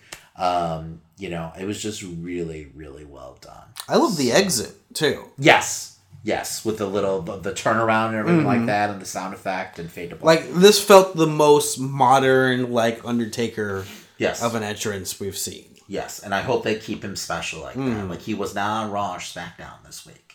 So, and I'm fine with that. Like, don't use him until you're ready for him. There's no reason to just have him on every night. Make him feel special. Maybe next time you see him, it'll be back to Bray and the, Firefly Funhouse and everything, until we figure out who his new challenger is. So, and don't bring him back until you're ready for that feud to start. So, I mean, leave people wanting more. And that's what they did with The Undertaker, back in the day. So, I'm okay with that. He does not need to be on Raw or SmackDown every night. I feel like the next time we should see him should just be Fox, episode 1. Yeah, unless they have a program they want him to work Night of Champions. I'm fine with that, and even like tease it up with Firefly Fun Houses or something like that, But I want him to have the fucking title. I'm ready. Like, I'm on board, man. I'm like, okay. Are you okay with how wishy-washy the Fiend is? Because he seems like... I like that. He's got that inner turmoil, and like, I don't know if he's fighting, because he started doing the Sister Abigail, right? So, and then that's when he kind of like started getting in his own head, correct? Like he went for it, but then he couldn't get it. So there's probably a mini narrative there that I wasn't paying attention to. And maybe that was like, I thought that was intriguing. I was like, okay, this is cool. And I kind of thought they would go with that. If they do that, I want it to be something where it's like the crowd is interacting. So like the crowd's saying hurt and heel, and he's like flipping back and forth. Like I think that would be a cool element. Like the crowd's dictating him flipping back and forth? Kind of. I think maybe not like 100%. Maybe they take his cue into it. I don't want him reacting to the crowd because they'll just take over the show. But I see what you're saying. I think they'll get there with the hurt and heel though. I definitely, especially with that song. Yeah, man. But everything, just the perfect package. Well done. It's rare that they hit a home run nowadays, and that was a home run. So, it's sad that Finn. I hope. It's sad and weird that he's taking 2 months off like this. I don't know if it's they haven't said if it's due to injuries. It's been kind of undisclosed, so he doesn't seem like he's actually hurt. But maybe it's good for his character. Yeah. I feel like he deserves a break. Oh well, they all deserve a break.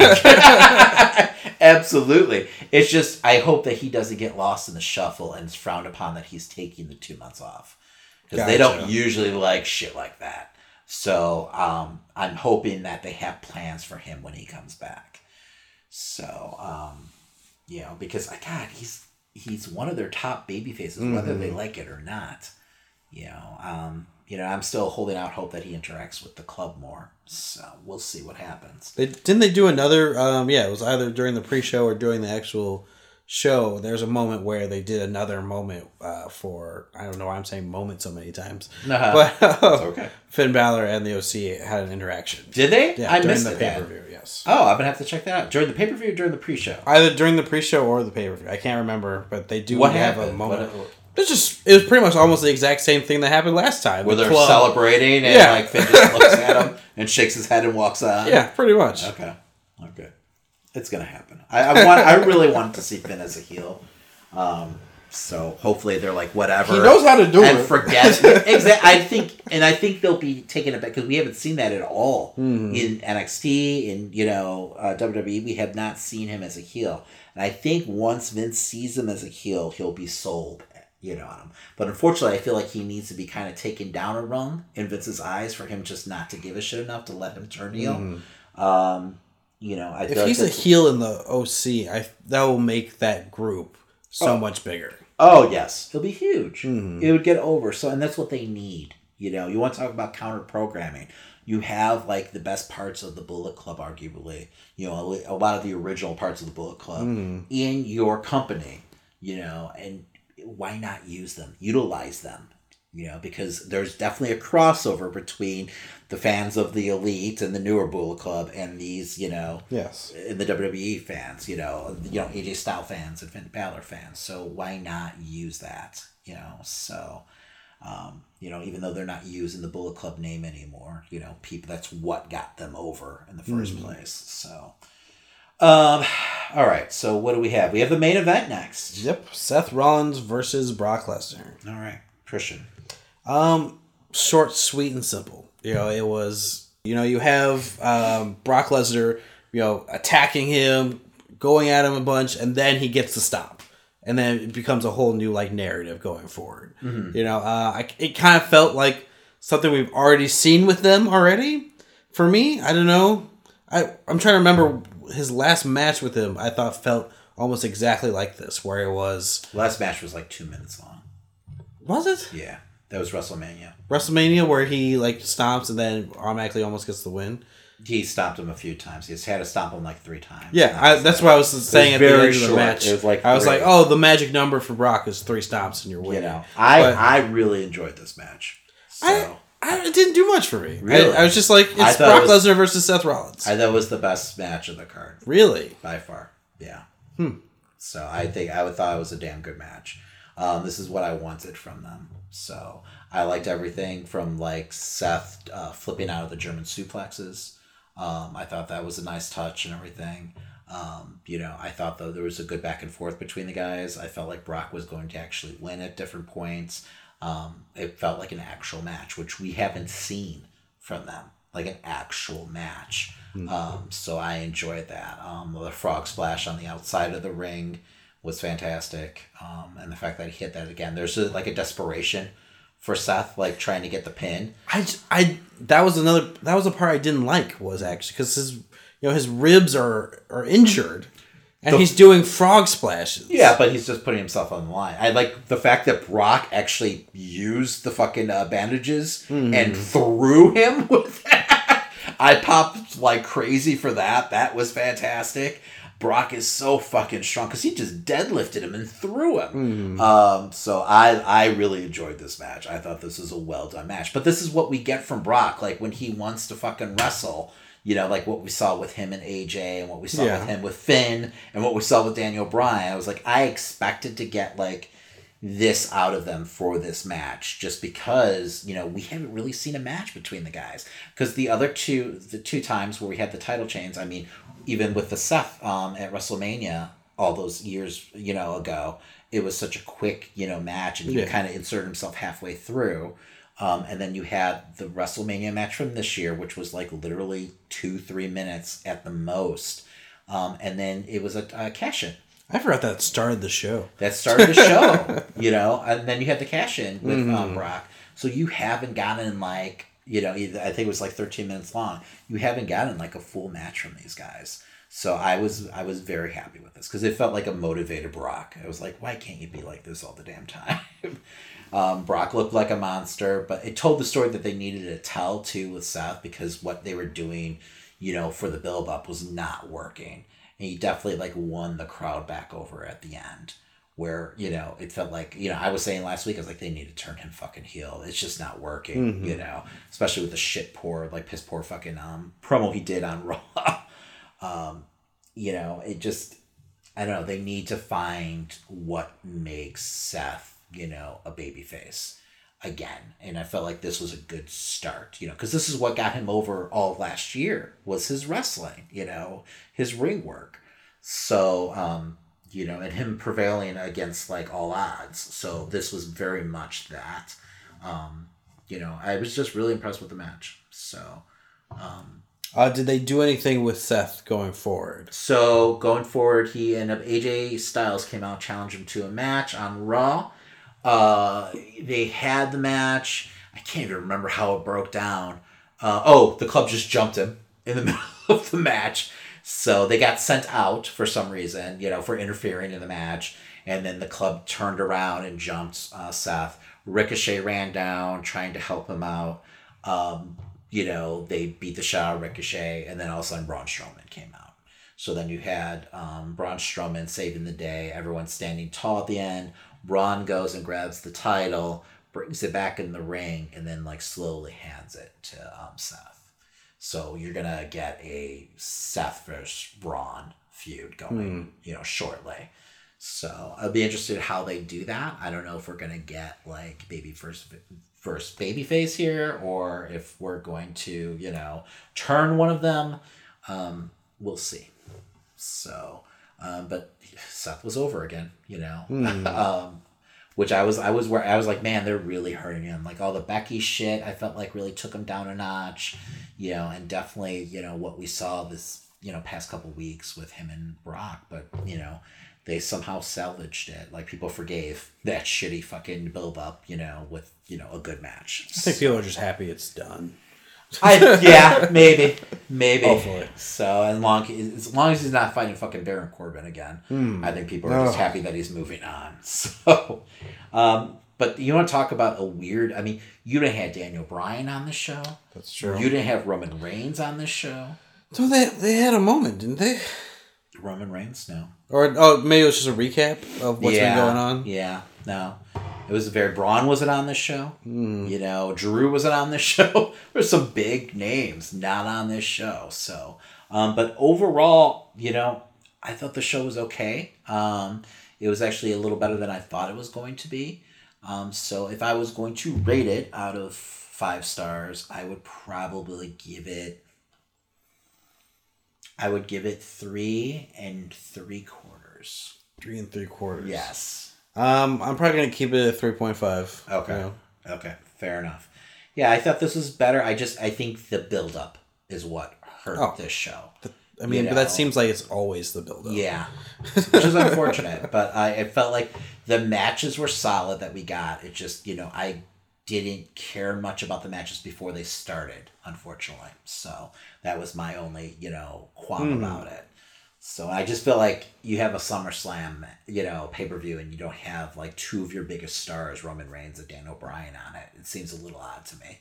Daniel Bryan should be on every one of your fucking big shows. True. So just a waste. But we'll see what happens. We had Roman Reigns have a fantastic match against Buddy Murphy on SmackDown. They announced the match and everything, and it was basically coming out of the aftermath of Buddy Murphy, witnessing what happened on SmackDown 2 weeks ago with everything falling on Roman. He was in the background. Now, I guess, supposedly, he wasn't actually supposed to be in the background. The camera just kind of caught him back there. So they ended up actually working it into the angle. So it's kind of it's working out for him. Yes, a happy accident. So he ended up getting a great match out of it, and they decided to put him over. I mean, he lost the match, but he definitely was the winner in the long run because he looked like $1 million, and Roman sold the shit out of everything. I was surprised what they were allowing him to do on Roman. Yes, I saw the highlights for this. I was like, wow. V-triggers and shit like that. He's going like straight New Japan on his ass. I was like, Jesus Christ. But it was, and Roman really put him over, So I was really impressed with that. Hopefully, it's not a case of like in the next week we just forget about him again. He is in the King of the Ring tournament though, so I was glad to see that. Well, Daniel Bryan, I guess, supposedly knows who did everything. Roman was trying to approach Daniel Bryan and Eric Rowan about everything that was going on, but Daniel Bryan says he actually knows who did it and he'll reveal it next week. They've been doing this lately though, where they're saying they're going to have something happen the following week and then they don't deliver. Yeah, exactly. So I wouldn't be surprised either way. But it was actually okay. It was well done. It was much better than, Joe and the fucking car accident and, all the fucking shit falling on Roman. Who do you want it to be? No clue. I don't even know if I wanted to be anyone. So you want it to end up just being Jimmy Hart. I really don't know. It makes more... I think the most sense for it to be Daniel Bryan. But it almost feels like they're swerving us and it's not Daniel Bryan at this point. So I don't know who would be the big, reveal. What if it was Luke Harper and he was returning? One thing I started thinking, I was like, well, what if it was Eric Rowan, but Daniel Bryan wasn't in on it? And what if Bray was controlling Rowan? What if it was a case of that? Where Bray's actually having power over Rowan. God, that'd be interesting, but that's too well thought out. Yeah. Maybe now that Bray's back, all of a sudden Rowan's underneath his, sway again. That's the only thing I could think of. But then I saw SmackDown. I was like, okay, I don't think they're going that direction. So, because there's no hint of that, at least. But I'd love to see a sweet, fleshy sheep mask. That comes back, I'm surprised they haven't had a sheep puppet or something on Firefly Funhouse. So, Luke Harper would be fun, but then I think that would have to tie into Bray. And maybe they're going that direction. Maybe you'll get a Bray versus Roman feud. If they do that, they need to put Bray over big time. They need to keep this momentum and realize that they've got the hot hand right now. Don't fuck it up. So, but otherwise, I have no idea where they're going. Yeah. And they might not know. That hearing stories about the Attitude Era, there was a lot of flying by the seat of their pants where they just wouldn't know and they were booking shit week to week. So I wouldn't be surprised if they didn't have a clue where this was ending up. So it'd be great if it was Aleister Black. Where he's a heel though? That's fine with me. Yeah. He can go either way. It doesn't feel like his style, but it's gonna end up being Baron Corbin. And Corbin has not been on the show since the pay-per-view, I believe. I think maybe the night before or the night after he was there, but that was it. So it sounds like this type of shit. Corbin's in the King of the Ring, though. Yes. Well, speaking of the King of the Ring. Could Ring. it be Seth? Would that be weird for him being on Raw? And like maybe he wants to take him out before he challenges him for his title? Be a good way to turn Seth. It would be weird. They don't care about the fucking the brand split, though. Don't worry about that. Well, why would Seth want to go after Roman? Because Roman could challenge him for this belt. I guess. Maybe he's jealous that, Seth is technically, Seth is supposed to be the top guy, but really Roman is. I guess. I'm booking in a vacuum right now. I have no fucking clue what they're doing. All right, well, we brought up the King of the Ring a couple times. And we've mentioned a couple people. I figured, Damon, you could run down, let us know who is in. All right, so it sounds like each of the brackets are going to be taking place on Raw and SmackDown, and I'm guessing it's just Raw guys on Raw. I honestly do not I'm looking at the list of people that they have on the Raw side, and I was like, isn't he on SmackDown? I have no clue who's on what show anymore. Uh-huh. So for Raw, we have The Miz, Ricochet, Cedric Alexander, Samoa Joe, Drew McIntyre, Baron Corbin, Sami Zayn, Cesaro. So that is the participants for the King of the Ring on Raw. And it's supposed to start next week. And I guess maybe they haven't released the brackets. I'm guessing you get the first round matches next week and then we move on. It's supposed to go all the way up to Night of Champions, where you'll have the final. So then on SmackDown, we have Kevin Owens, Ali, Apollo Crews, Chad Gable, Elias, Andrade, Buddy Murphy, and Shelton Benjamin. I'm excited to see Chad Gable versus Buddy Murphy, if that's a possibility in this bracket. Yes, I hope Chad Gable's not there just to lay down for someone. That probably is the case, unfortunately. My only issue with who they have in this tournament is I don't like seeing former champions in the King of the Ring. For me, King of the Ring is supposed to be making a new star. That's when they utilize the tournament for, its best. And they've had former champions in the past, in the later years. But, I don't... Kevin Owens, I feel doesn't belong in this. And The Miz, I feel doesn't belong in this. But it's fine. Whatever. I would have much rather have it been, an upcoming star. So, there's going to be some great matches on this if they give them time, and they take it seriously. But I feels like this is going to be catered towards someone. It's supposed to be used to get someone over. Who do you think they're gearing towards here? I don't know. Could it be King Ricochet? That was my first thought, because that is one of his monikers. Yeah, monikers. But it'd be interesting if it was Buddy Murphy. If they just decided randomly, let's give it a new guy. All because he was accidentally in the background during that scene, and you know what? That's how WWE works. Hey, fucking Kofi got a title out of it. I don't know. I would like it to be true. Samoa Joe would be fun walking around with the fucking crown. Mm-hmm. They're trying to push him as a heel again. They made sure to do that this past week. He came out and he said he accepts Roman's apology, but he doesn't accept the fans' apology. Okay. Because at first it felt he came Sami Zayn was talking shit behind his back, so they had him confront him and then challenge him to a match. Came out, choked him out. I was like, oh shit, is he they're turning him completely face at this point? But then he got the mic and got his heat back right away. So, and then they had him fucking pin Kevin Owens with Elias. Watch that match. It's not much of a match, but Elias's count is hilarious in it. He literally just hit the ground twice and it just ran out of the ring and gave the win to Joe. So, we'll see. I feel they're probably turning him heel again just so they could turn him face later on in a bigger fashion. Which makes me say, why did you even bother having him react that way? Because he literally could be oh, see, it's not me, and walked away from that car accident, Which would have been way more Joe. Yes, exactly. It kind of took me out of the whole thing. I mean, the fact that the car wasn't even mashed up afterwards either, too, took me out of it. But, but yeah, no, it really kind of took me out of everything. So it's just a little weird. I'm feeling Andrade for this list. Andrade had a strong showing against Ray. They had a 2 out of 3 falls match. and he won both falls rather quickly. So, and you had Ray kind of crying in the locker room afterwards. I feel like talking about his family again, like how he's got to earn for his family. It's like, you are like a bona fide WWE Hall of Famer. You've held the championship multiple occasions.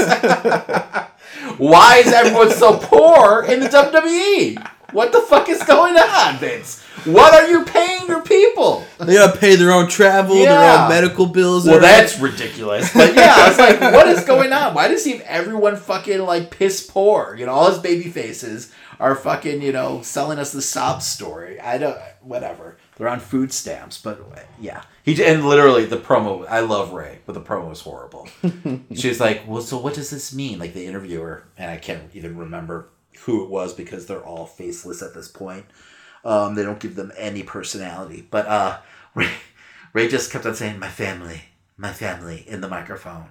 Over, like, at the end, over and over again. I was like, what the fuck does that mean? I was like, did he forget his line? Like, what's happening? So, yeah. I don't know. Anyway, so, my fear is it's going to be Baron Corbin. That'd be horrible. That's my fear. My fear is because they were so behind him before, a couple months ago. They took him off camera, you know, for the last, like, month. You know, did they just do that to build him up again for the King of the Ring tournament? You know? The boos will be... Like, oh, my God. Horrendous. Like, I hope they realize, like, literally the equation is, like, Corbin equals people turning the channel. Because that's what happens. Like, I have to watch the show because of this show. But I would be with everyone. So, and I think there's actually, like, analytics that show, like, once he's, like, on the screen, like, the ratings go down. So, like, his segments, like, drop. So, yeah. And it's not his fault. It really isn't. It's just the way they fucking booked him. Yeah. You know, he was on, like, fucking, like, 8 segments per show at one point.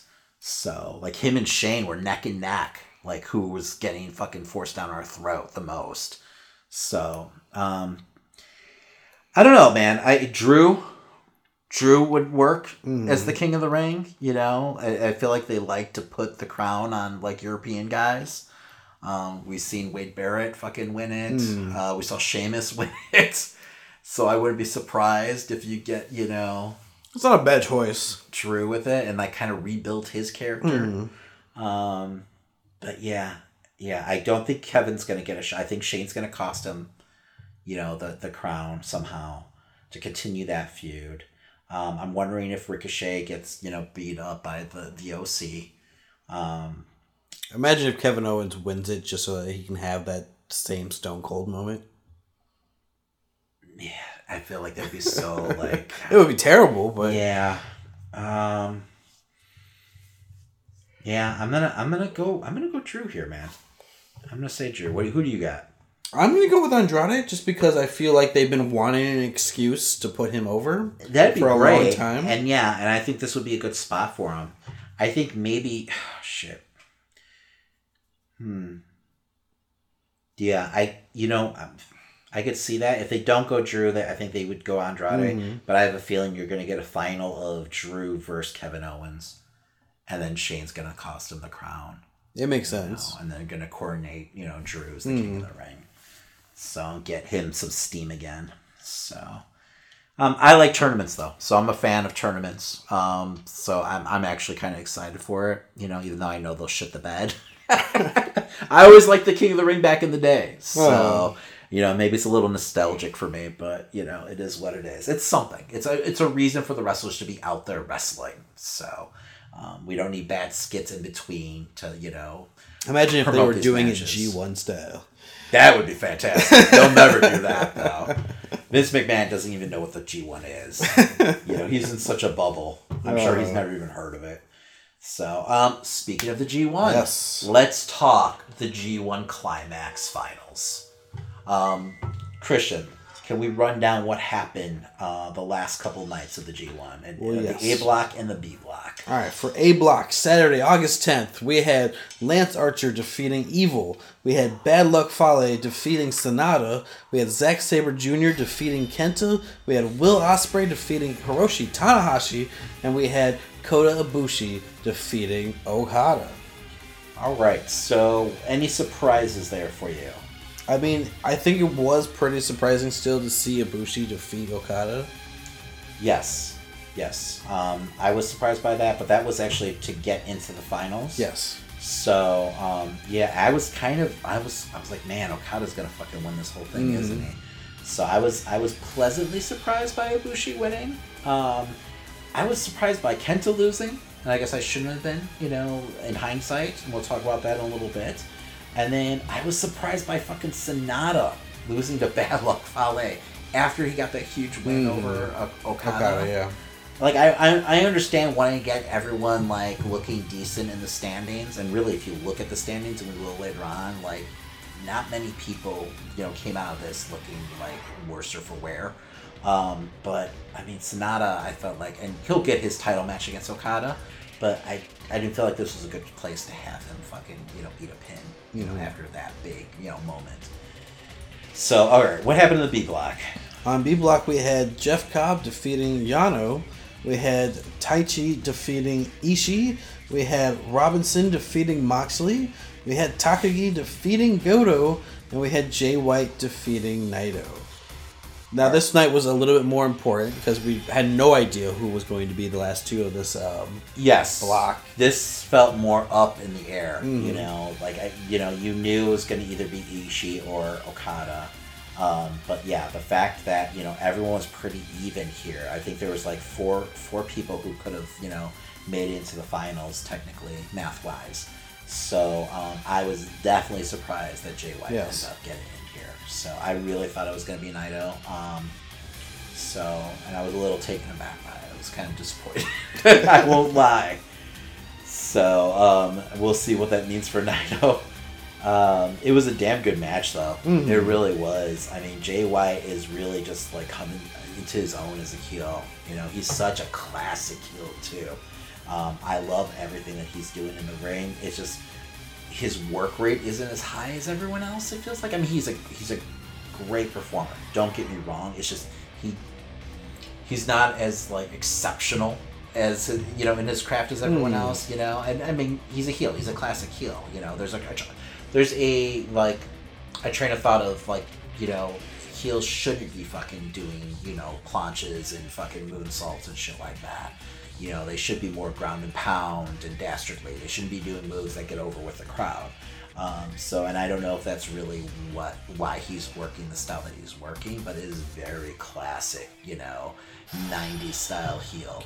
So I feel like he needs to work on talking still a little bit more. Really? I enjoy him on the mic. You don't like him on the mic? Like, maybe more when he is actually on the mic talking to the crowd and everything. But when he's walking to the ring, they can't understand me anyway, so I'm going to say what I want. I don't know. I feel like he's not good at ad-libbing, if that makes any sense. Okay, I can see that. I have to pay more attention to that, because I'm kind of going off as, the press conferences afterwards. So he just feels so slimy, And I like the beard. The beard, I think, is working for him. He's not so, the pirate look. He doesn't look so young and, I don't know. He looks a little, grittier now. So, but yeah, I was definitely disappointed it was a Naito. Yes. So I won't lie. That kind of dampened everything. I was behind Naito the whole time. Yes. So, and then we got to the finals, and we had Kota going over Jay White. Damn good match. Yes. It checked all the boxes and everything. I enjoyed the shit out of the match, and I really was expecting, at points of the match, I really thought there was a chance that Jay White was going to actually win, which, I mean, was by design and what he wants. So I dug that aspect of it. So Kota really had to overcome something. It wasn't such, just okay, well, this is totally one-sided. We know who's going to win this thing. So even though, like, going into the match, I felt like, oh yeah, Kota's got this. Like, once we got into the match, I was like, oh shit, wait a second. But we had some other happenings. Yes, that wasn't the only crazy thing to happen at the G1 Climax. So, during the finals, during the tag matches, we had Moxley pin Juice. So, it looks like you're going to be probably getting that match, I'm guessing, at Wrestle Kingdom. I mean, maybe at another show in the fall, but that feels like a Wrestle Kingdom match. Moxley has said that he's free to go back whenever he wants. So I can definitely see that being the case. And we kind of predicted that, once things started getting down to the nitty-gritty. I mean, there was part of me that wanted to see, Moxley get into the finals at least. And they were booking him so strong at first. But, it kind of made sense. When you saw that they were facing each other on that last night, I was like, okay, yeah, Juice is going over here. So, and that was a damn good match, too. I really did enjoy that match. Then you had Suzuki fucking get a pin over Okada in a tag match. And he looked fucking amazing in that match. He looked like a monster. It was ridiculous. But he's been, that's been kind of the storyline. Going throughout the G1 with him in the tag matches and everything like that. He's just beating the shit out of people. Like, he's on this warpath because they've, like, excluded him from the G1. So it was so perfect for a story. It made so much sense that it was like, at first I was really disappointed that he wasn't in the G1. But now, seeing this, I was like, oh, this is awesome. This is a great story. Because it just, like, he seems scarier than ever at this point. Because he just decimated man his him. age should be able to, like, transition into a crossface that easily and smoothly as he did it. Yes. It was ridiculous. He's a damn good wrestler. He is. But he feels real. Like, he's someone that you literally, like, go on the other side of the street if you saw him walking. Like, he's terrified, man. But then the biggest fucking thing to come out of this night, besides, the champion of the G1, the winner of the G1, Kenta ends up joining the Bullet Club. I was literally at the point of, like, is Kenta even coming back after this? Like, the way they booked him at the end, he lost, I think, like, 3 matches in a row after being booked so strongly. But then it seemed like it was all part of the plan. And it was a great fucking angle. You had Kenta with Chaos teaming against the Bullet Club. I forgot who goes for the tag. Was it Goto?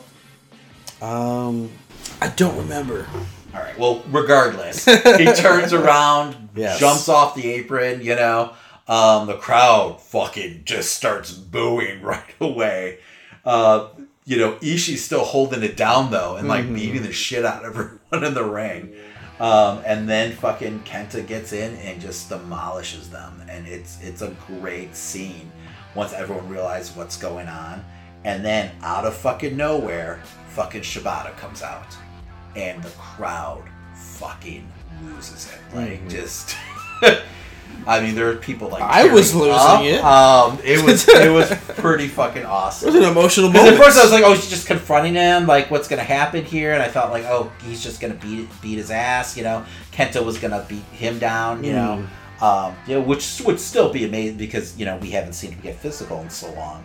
But the fact that, like, Shibata just goes fucking off and starts fucking kicking him, goes to the corner, hits his fucking drop kick.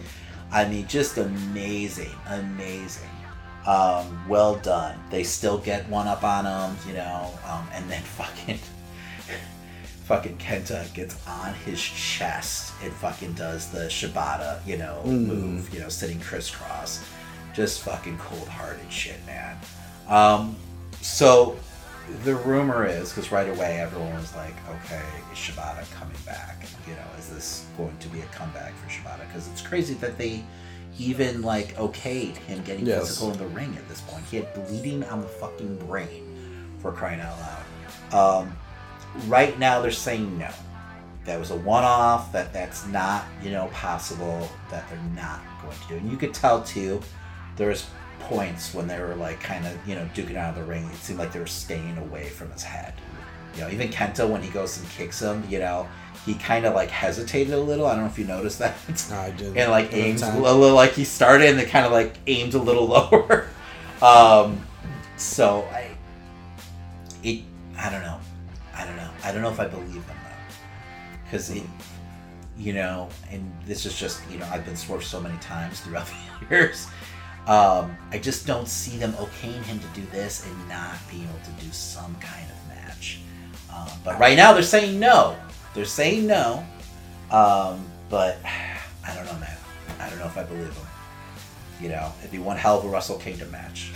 It would, but he could die. Like, I don't want to risk his life. And we didn't talk about it. Fucking Edge is out there spearing people again. Yes. I was like, what the fuck? Because they are, like, WWE's nuts when it comes to that shit. A lot of the reason why they booked the Raw reunion the way they did, because half those guys couldn't get cleared for physical activity.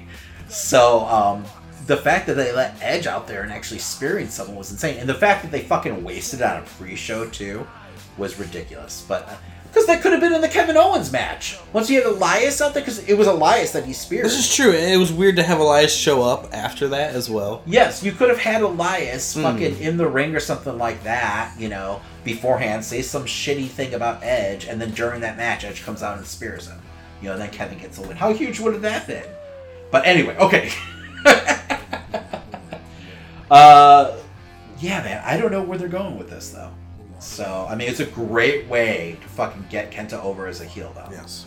So, not that he really needed. Everyone hated him, apparently. Anyway. Yeah, but once they had the chance to actually outright boo him, they took it. So, and he gave him a good reason to. So, it was well done. I really enjoyed it. And it feels like they did Jay White join the Bullet Club after the G1 last year? Am I misremembering? I feel like it wasn't right after the G1. Was it just soon after, maybe? Yeah, because I think he had that whole thing with Kenny first offering it to him, and then later on he shows up.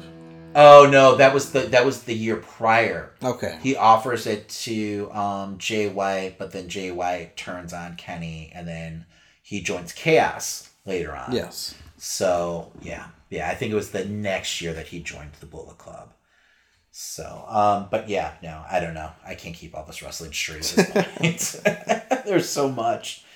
But yeah, so we actually got an announcement after this card of what's happening next. And everything kind of just set up, the fall, which makes sense. We have the Royal Quest happening on August 31st, which happens to be All In. So it's going to be another busy day. And you've got Okada versus Suzuki.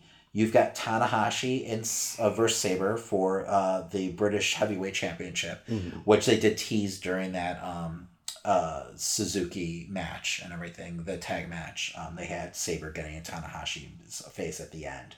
So, and then you have Kenta versus Ishii. Yes, for the Never Openweight Championship. Yes. So, overall, how do you feel about the G1? I think this has been one of my favorites so far. Out of the last three. Yes, and that's all I've ever, I'm a New Japan fan, obviously. So, but the past three, I've got to say this has been my favorite overall. Just, matches wise, I mean, everything was just fucking stellar. It was rare to see, like, even a mid-range match, let alone a bad match. That didn't happen. But, this has to be my favorite out of all of the past 3 years. So since I've been watching, at least, just really well done. Who would be your MVP? I'm gonna have to give it to Ibushi, just in general. Being able to take it on the head and keep going through this whole entire thing. And then working on the fucking bum ankle exactly and everything. And he definitely had to change his style and everything. So, I mean, that was fantastic. He definitely earned the win. Yes, absolutely. Oh my God, I forgot to even mention him being like super humble even at the end. Like saying, it wasn't just me who was in this, it was everyone. And I was like, Jesus Christ, man. He's such a fucking classic babyface. He reminds me a lot of Steamboat. Like, just his demeanor and everything like that. And just, like, he's such a pure baby face. It just a lot. Like, just his, like, press conferences in the back and everything remind me of old school Steamboat. So, he is such a baby face right now.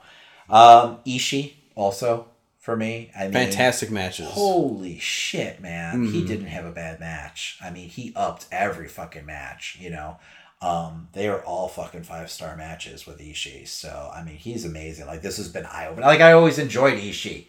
But, like I would not, like, flinch at all for them to put the belt on Ishii, you know, at some point. You know, and he's old. I think he's in his early 40s. So, but yeah, no, I mean, that guy's deserving. He really is, man. I mean, he brings up the card 100%. Every match, man, he made it fucking just lights out. I mean, he made other people look good, you know. So man, he does not get enough credit. So, but yeah, no. If you had to give it a star rating, I would give it a 4.8. 4.8. Wow. Yeah. Docking 2 points for Naito not getting into the finals. I'm gonna give it a 4.5 because of the finals. Okay. I enjoyed the match. I just wish it was fucking Naito. Yeah. You know, and that's my only grievance. You know, and if it wasn't going to be Naito, I wish it was Moxley. I think the only thing we haven't mentioned was Ibushi's press conference. Yes, that was yesterday. I guess Ibushi, which what I thought was a huge deal. I haven't seen many people talking about it, but Ibushi said that he would love to actually go for the IC title also at Wrestle Kingdom. You know, since it is 2 nights. So, like, it really kind of raises the question, could we actually get Naito, you know, in a championship match at Wrestle Kingdom still? Which, if you look at the way they booked it, I was like, well, maybe that's how they go about it. Like, maybe that's why they did what they did here. Because it is odd to have, like, Okada and Ibushi facing off at Wrestle Kingdom when they actually had a match on the G1, you know, with Ishii, you know, not Ishii, with Kota, like, beating Okada. So that's typically not what they do, it seems like. So, but you've got that 2 nights. So if you have maybe, like, I guess you could put it together where you have Kota and Okada, you know, wrestle that first night, and then whoever wins gets a shot. Maybe it's title for title at, you know, at the second night. You know, is that anticlimactic that way though? I think. The crowd, I feel like would. Oh yeah, the crowd would be 100% behind. Yeah, because I mean, if you've been following Naito's story whatsoever, this is what he wanted for how long? But does it take away from the story the fact that he didn't earn his way into that match? I mean, we've seen him win the G1 before, I guess. I mean, we've got time for him to just build up to there anyway. Yeah, maybe he goes on like a tear and he's just defending that IC belt like every night and just, you know, where it feels like, okay, no, he's definitely deserving. So, or maybe he ends up getting a win over Okada or something like that. But then to make it it's less predictable, do you have it set up stepwise where whoever wins, you know, that championship match gets to fight Naito. The second one? Yeah. Yeah, where Okada could technically face Naito for that IC belt. I mean, I would like to see it that way. Like, whoever wins the first main event is in the second main event, no matter what. Yeah. Because otherwise it'd be completely anticlimactic. Yeah. Like, you know, it'd just be weird. You just have Moxley show up out of nowhere. So it just completely caught me off guard. I totally forgot about the 2 nights. So, because, how do you book the main event of that second night? You know? Hey, since Shota has to, like, you know, do his tour anyway, can he just go to AEW and follow Moxley? Can they make that a team? Yeah, I don't know. We'll see what's going on with AEW now. Apparently Omega was actually, like, there. You know, people are saying those are the rumors that Omega was actually there. I wouldn't be surprised. Probably visiting and everything like that, but they're not going to advertise that. But hopefully he was able to, like, maybe talk some sense into the higher ups. But that's just me, you know, with wishful thinking, because I don't see that happening anytime soon. They can't be all that happy with him, so yeah. I just feel like it'd be best for both parties though if they could work on some kind of agreement somewhere down the line, because why not? You know. Just bring as many eyes to the product as possible. Well, I'm going to read off these final results, and then we'll close out the show. Okay. All right. So finishing it off, we had Ibushi with 14 points, Okada with 14 points. Ibushi, of course, winning. We have Sanada, Kenta, Tanahashi, Evil, Ospreay, and Bad Luck Fale, and Zack Sabre Jr. all with 8 points. And Lance Archer with 6, meaning Lance would be the lowest amount of points for A Block. Mm-hmm. But he still came out looking strong.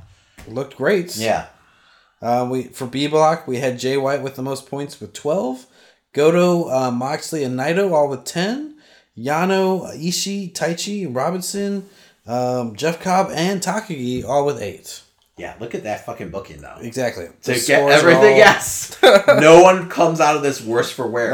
It's insane. So, yeah, well done. Yes. Well done. Bravo. All right, Jay. Well, that's going to do it for this week. If you're heading out and you want to check out more awesome shows, head over to DramaCityProductions.com. We have plenty of great shows over there, plenty of great guys, plenty of great podcasts. All right, and you can also check us out over at popgoestheculture.com. There's also a lot of great podcasts over there. And you know what? Go ahead and find us on all your favorite podcast platforms. We're on iTunes, Podbean, you name it, we're on it. And while you're there, make sure you subscribe, rate, and review as always. We're a small independent podcast, so we live off your feedback. And if the app that you're using right now to listen to us isn't if you're not feeling it, not into it, and you want to get paid for listening to your favorite podcast, check out Podcoin. That's right, Podcoin. Go ahead and download it right now. They pay you to listen. You get digital currency that you can use towards all your favorite gift cards. Target, Amazon, Starbucks, you name it, they've got it. And that goes for the podcast, too. They have literally every one of your favorite podcasts, including us. Exactly. And right now, if you want to get coins, you can go ahead and share our podcast with other listeners. Or you could go ahead and use our special promo code. You can go ahead and type in Nerd Show and you will get 300 coins to start you off. You're welcome. Yes. Yeah. And before I forget, not only can you get gift cards with your coins, but you can also go ahead and donate those coins to charity. So they're doing great work over at Podcoin. Go ahead and check them out. I also heard there's this great charity called Christian's Bank Account. I don't think that's an option. Well, I mean, if they want to donate to that, they can head over to TeePublic today or to Pro Wrestling Tees and pick up a sweet, amazing Nerd Show t-shirt. Yes. Go ahead and support the show. Buy our merch. We've got shirts. Got TeePublic. You can make anything. Literally coffee mugs, calendars, pillows, wall art, pillows. You name it, they've got it. So go ahead and get your nerd swag on and help support the show. Yes. Now, Damon, what are they listening to right now? You are listening to DJ Greg Bremner, our house DJ. He has great music over on SoundCloud. You can go ahead and download. He has a couple themes that he actually has done for the show, so you can download those for free right now. Yes. And then you could also give him a follow over on Instagram. He's constantly putting out new music. So if you like what you hear, go ahead and check him out. And then if you like what you heard at the top of the show, that's Them Guilty Aces, a great Chicago rockabilly band. They've got tons of music over on iTunes, so go ahead and download their shit. And they've got tons of videos over on YouTube right now. Yes. So just an awesome band, awesome guys. If you ever are in the Chicagoland area, go ahead and check out a show. They pretty much play one every weekend. All right. That's going to do it for this episode. Next week, we're going to get right back into comics. Yeah, I think we're going to go ahead and finish our review for The Boys. Yes. I finally finished the show, so we'll go ahead and talk that, and who knows, maybe some surprises. Because we don't know. So it's 2 o'clock in the morning, and our brains are mush. So that's going to do it for this week. Yes, my name's Christian. And my name's Damon. And that's the Amazing Nerd Show.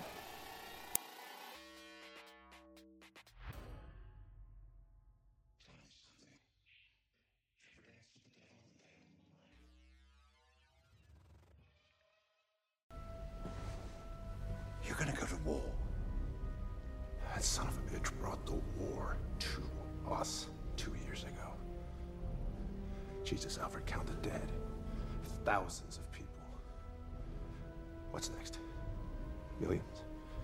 He has the power to wipe out the entire human race, and if we believe there's even a 1% chance that he is our enemy, we have to take it as an absolute certainty.